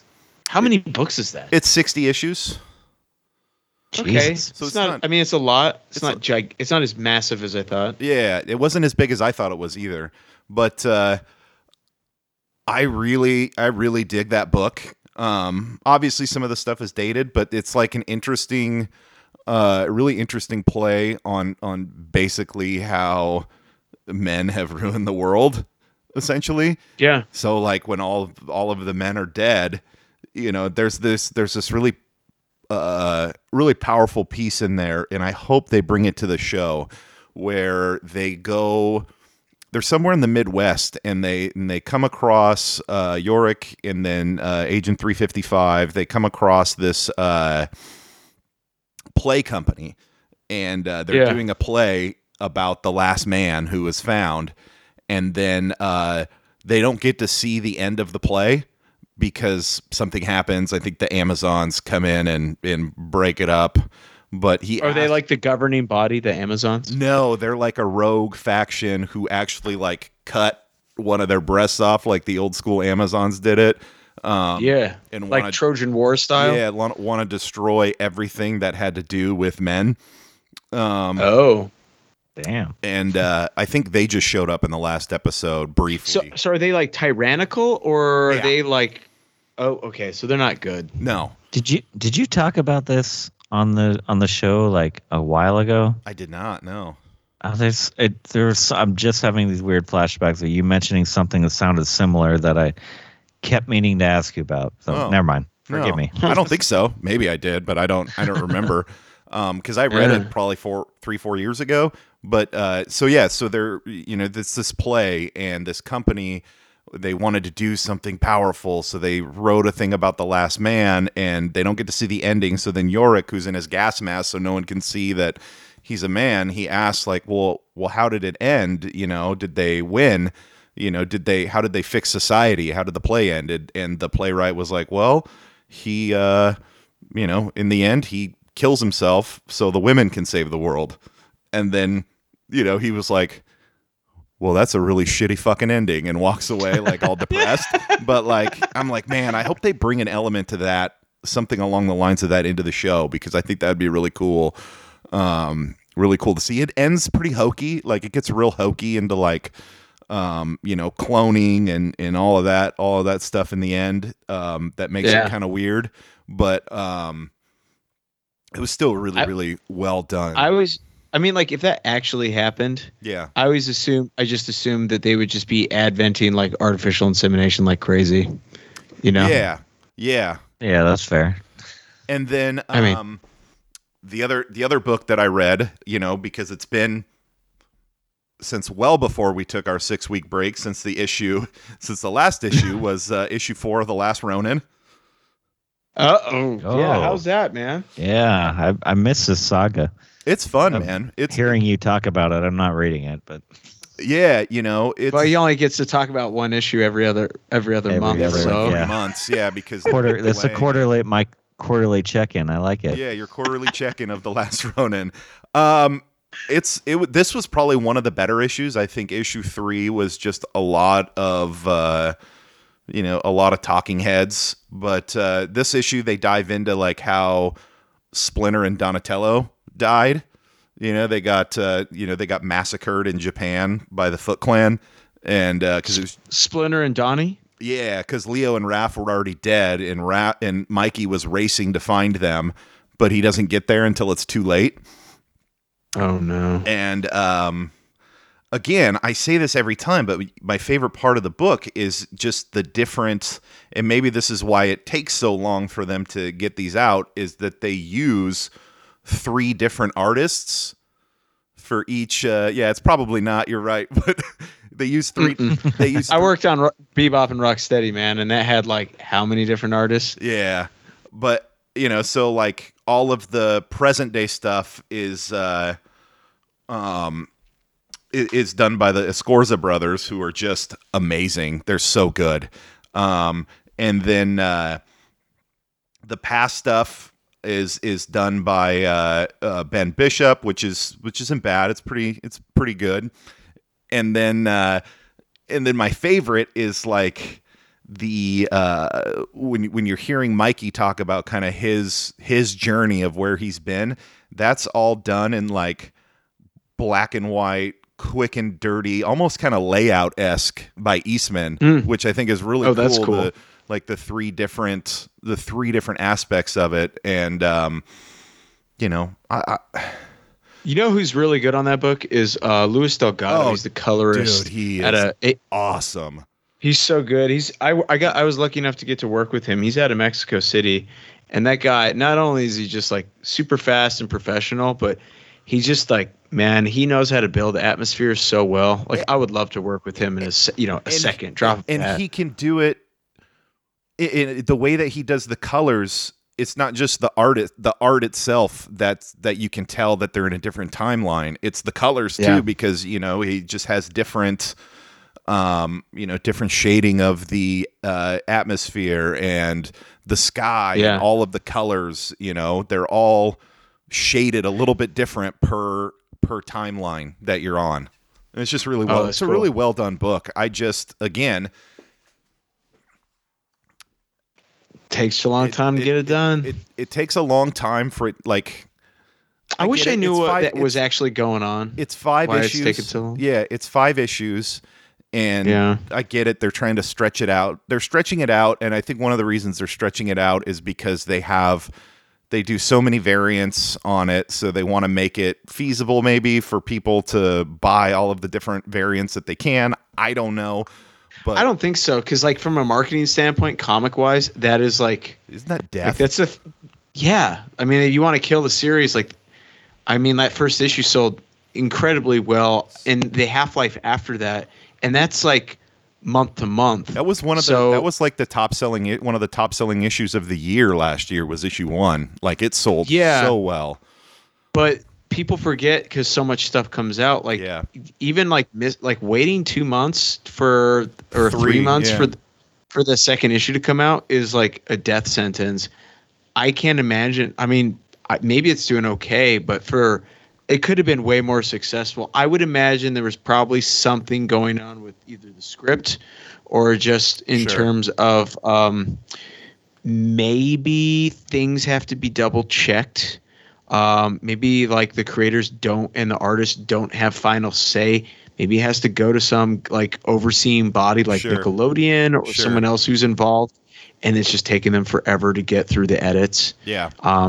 Just because they're doing other stuff. I mean, I don't know. That's typically what happens with those books. The problem is, but then they blame the artist, or they blame the writer, and for all we know, all their jobs are completely done. Right. I would imagine this book's probably been done for months, and it's just sitting on. I know that issue 1. I know that they started with a different artist, and then he left the project. So then they redid the first issue.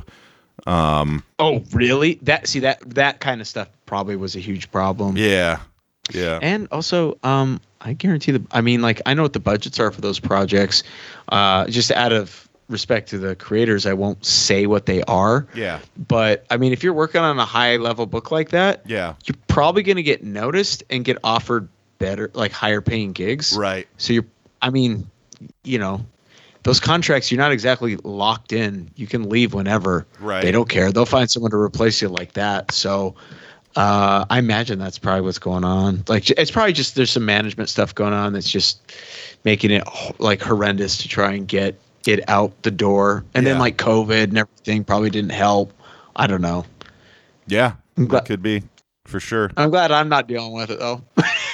Although they should let my man over here do a variant cover. That would have been. I tried. I know it's bullshit. I keep tweeting at them that they need to do it, but I'll tell you who you should tweet, but I won't say it. Okay. Now.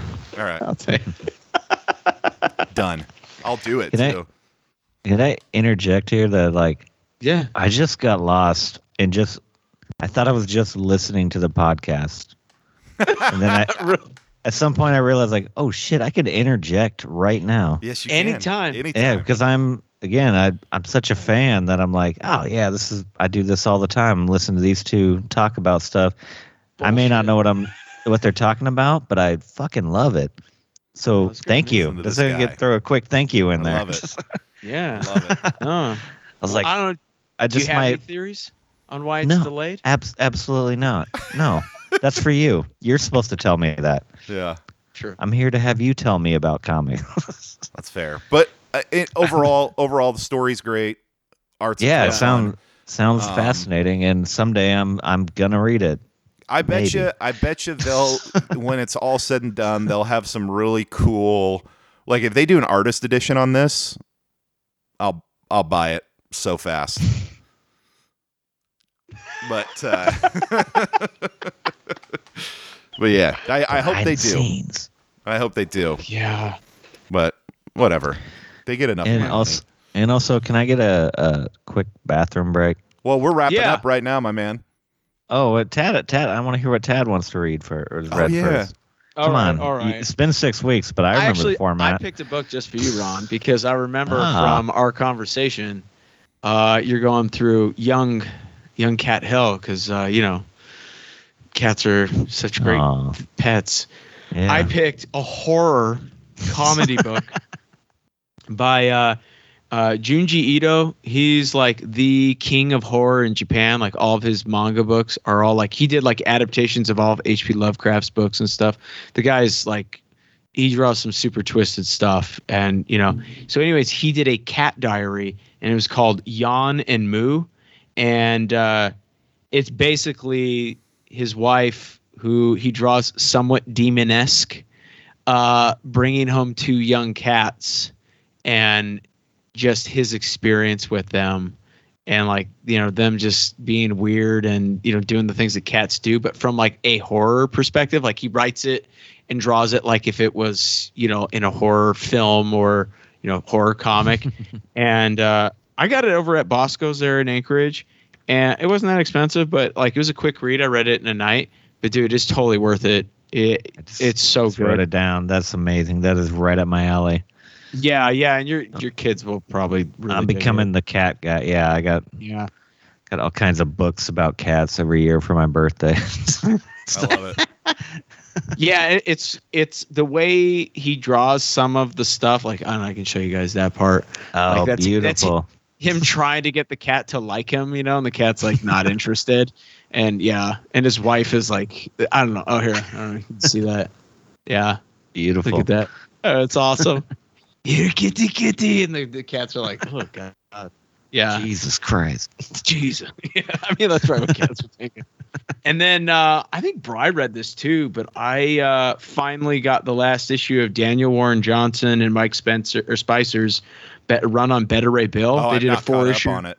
Yeah. Yeah, they did a 4-issue miniseries for Marvel on Beta Ray Bill, which Beta Ray Bill is always one of those like super cool B-list characters that just he never got like his due, right? And oh man, I mean, we had Daniel on the show right before we did the revamp, and I mean, we knew it was going to be awesome, but fuck, it's so good. Yeah. Like, I don't really get into superhero stuff anymore, but I highly recommend it. Like, even my father-in-law read it and was like, okay, that was pretty rad, Yeah, that's become a name that I'm like, oh, I know that name. Probably Yeah. mostly from you guys. I'm like, hey, I know that guy. I'm learning so much. I love it. Yeah, no, it's worth getting. I mean, like, I think the 5th issue probably came out like a month ago or so. So I imagine the collection will probably be dropping in time for Christmas. Oh, no doubt. But, yeah, no doubt. Yeah.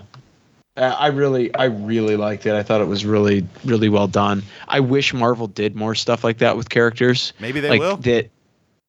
Yeah, I hope so. Break from the continuity, or even like have it just as a side story from the continuity. Yep.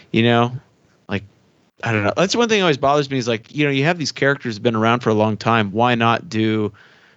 I mean, they do occasionally miniseries with like Wolverine, but like why not do like stuff with some of the more obscure characters that are very cool? Yep. Could be very cool, yeah, that's pretty much it, man. That's I'm trying to finish up some old gigs because I've got some new gigs that are coming up that fuck, if they take off, oh, it's gonna be so crazy. I can't wait.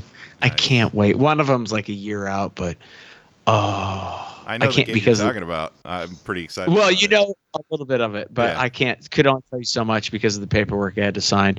But oh man, it's gonna be so cool. So I'm excited. I am excited. right, my ass. Let's put it that way. Right Hell now. yeah. Hell yeah. So, all right. Well, I'm going to take it home. Take it home. Get us out of here. We got to take a piss. Yeah, so here's the deal, Tiger Cubs. We are on an all-new platform now. It's called Substack, and from there you'll be able to access all of our episodes. If we want to post blogs or write anything on there, you'll be able to access it there. But what we need you to do is we need you to go to bluetigerrevenge.substack.com and subscribe to the Substack. You'll get the episodes directly embedded into your brain from there. When we do Operation Blue, the pages will all be available on Substack. That's where we're going to be doing that as well. So everything Blue Tiger related is all going to be running through Substack. There'll be links up there for our t-shirts off of tpublic.com. There'll be links to Narpig as well through tadgalusha.com. That'll be up there. And The new imprint. the new imprint and official sponsor of the Blue Tiger Revenge podcast. And so go there and subscribe to the Substack. Hit us up on there too. You can comment, you can do anything you want on there. You can really interact. So it's a really awesome new platform. We're excited to be on there. So check us out. And then finally, Mr. Ron Trembeth, thank you, sir, for relaunching the show with us, dude. Being our guest on the relaunch. Oh God, thank you. I'm so happy you didn't tell me it was a relaunch. I'd have been nervous as shit. Yeah. So where can people find you at? Where can they find your work?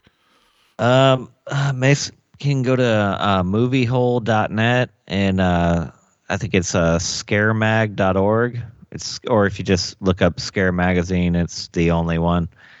And I'm on the old socials. I still mess around with Twitter, even though I shouldn't. But it's at Ron Trembath across all platforms. You'll find me. There's no other. Just you. So mainly Movie Hole and Scare Mag. Trainwreck Society is still up there. I'm very proud of what we did over there, and thank you, past Trainwreck guest Tad Galusha and contributor Brian Bales for being on it. So you can always go and check that out as well.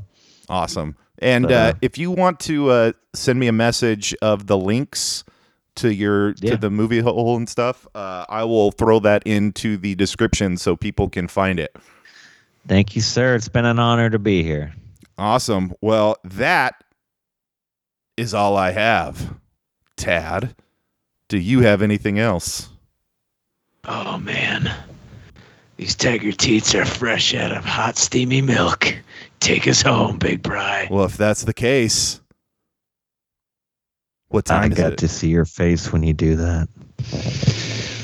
Hit the music.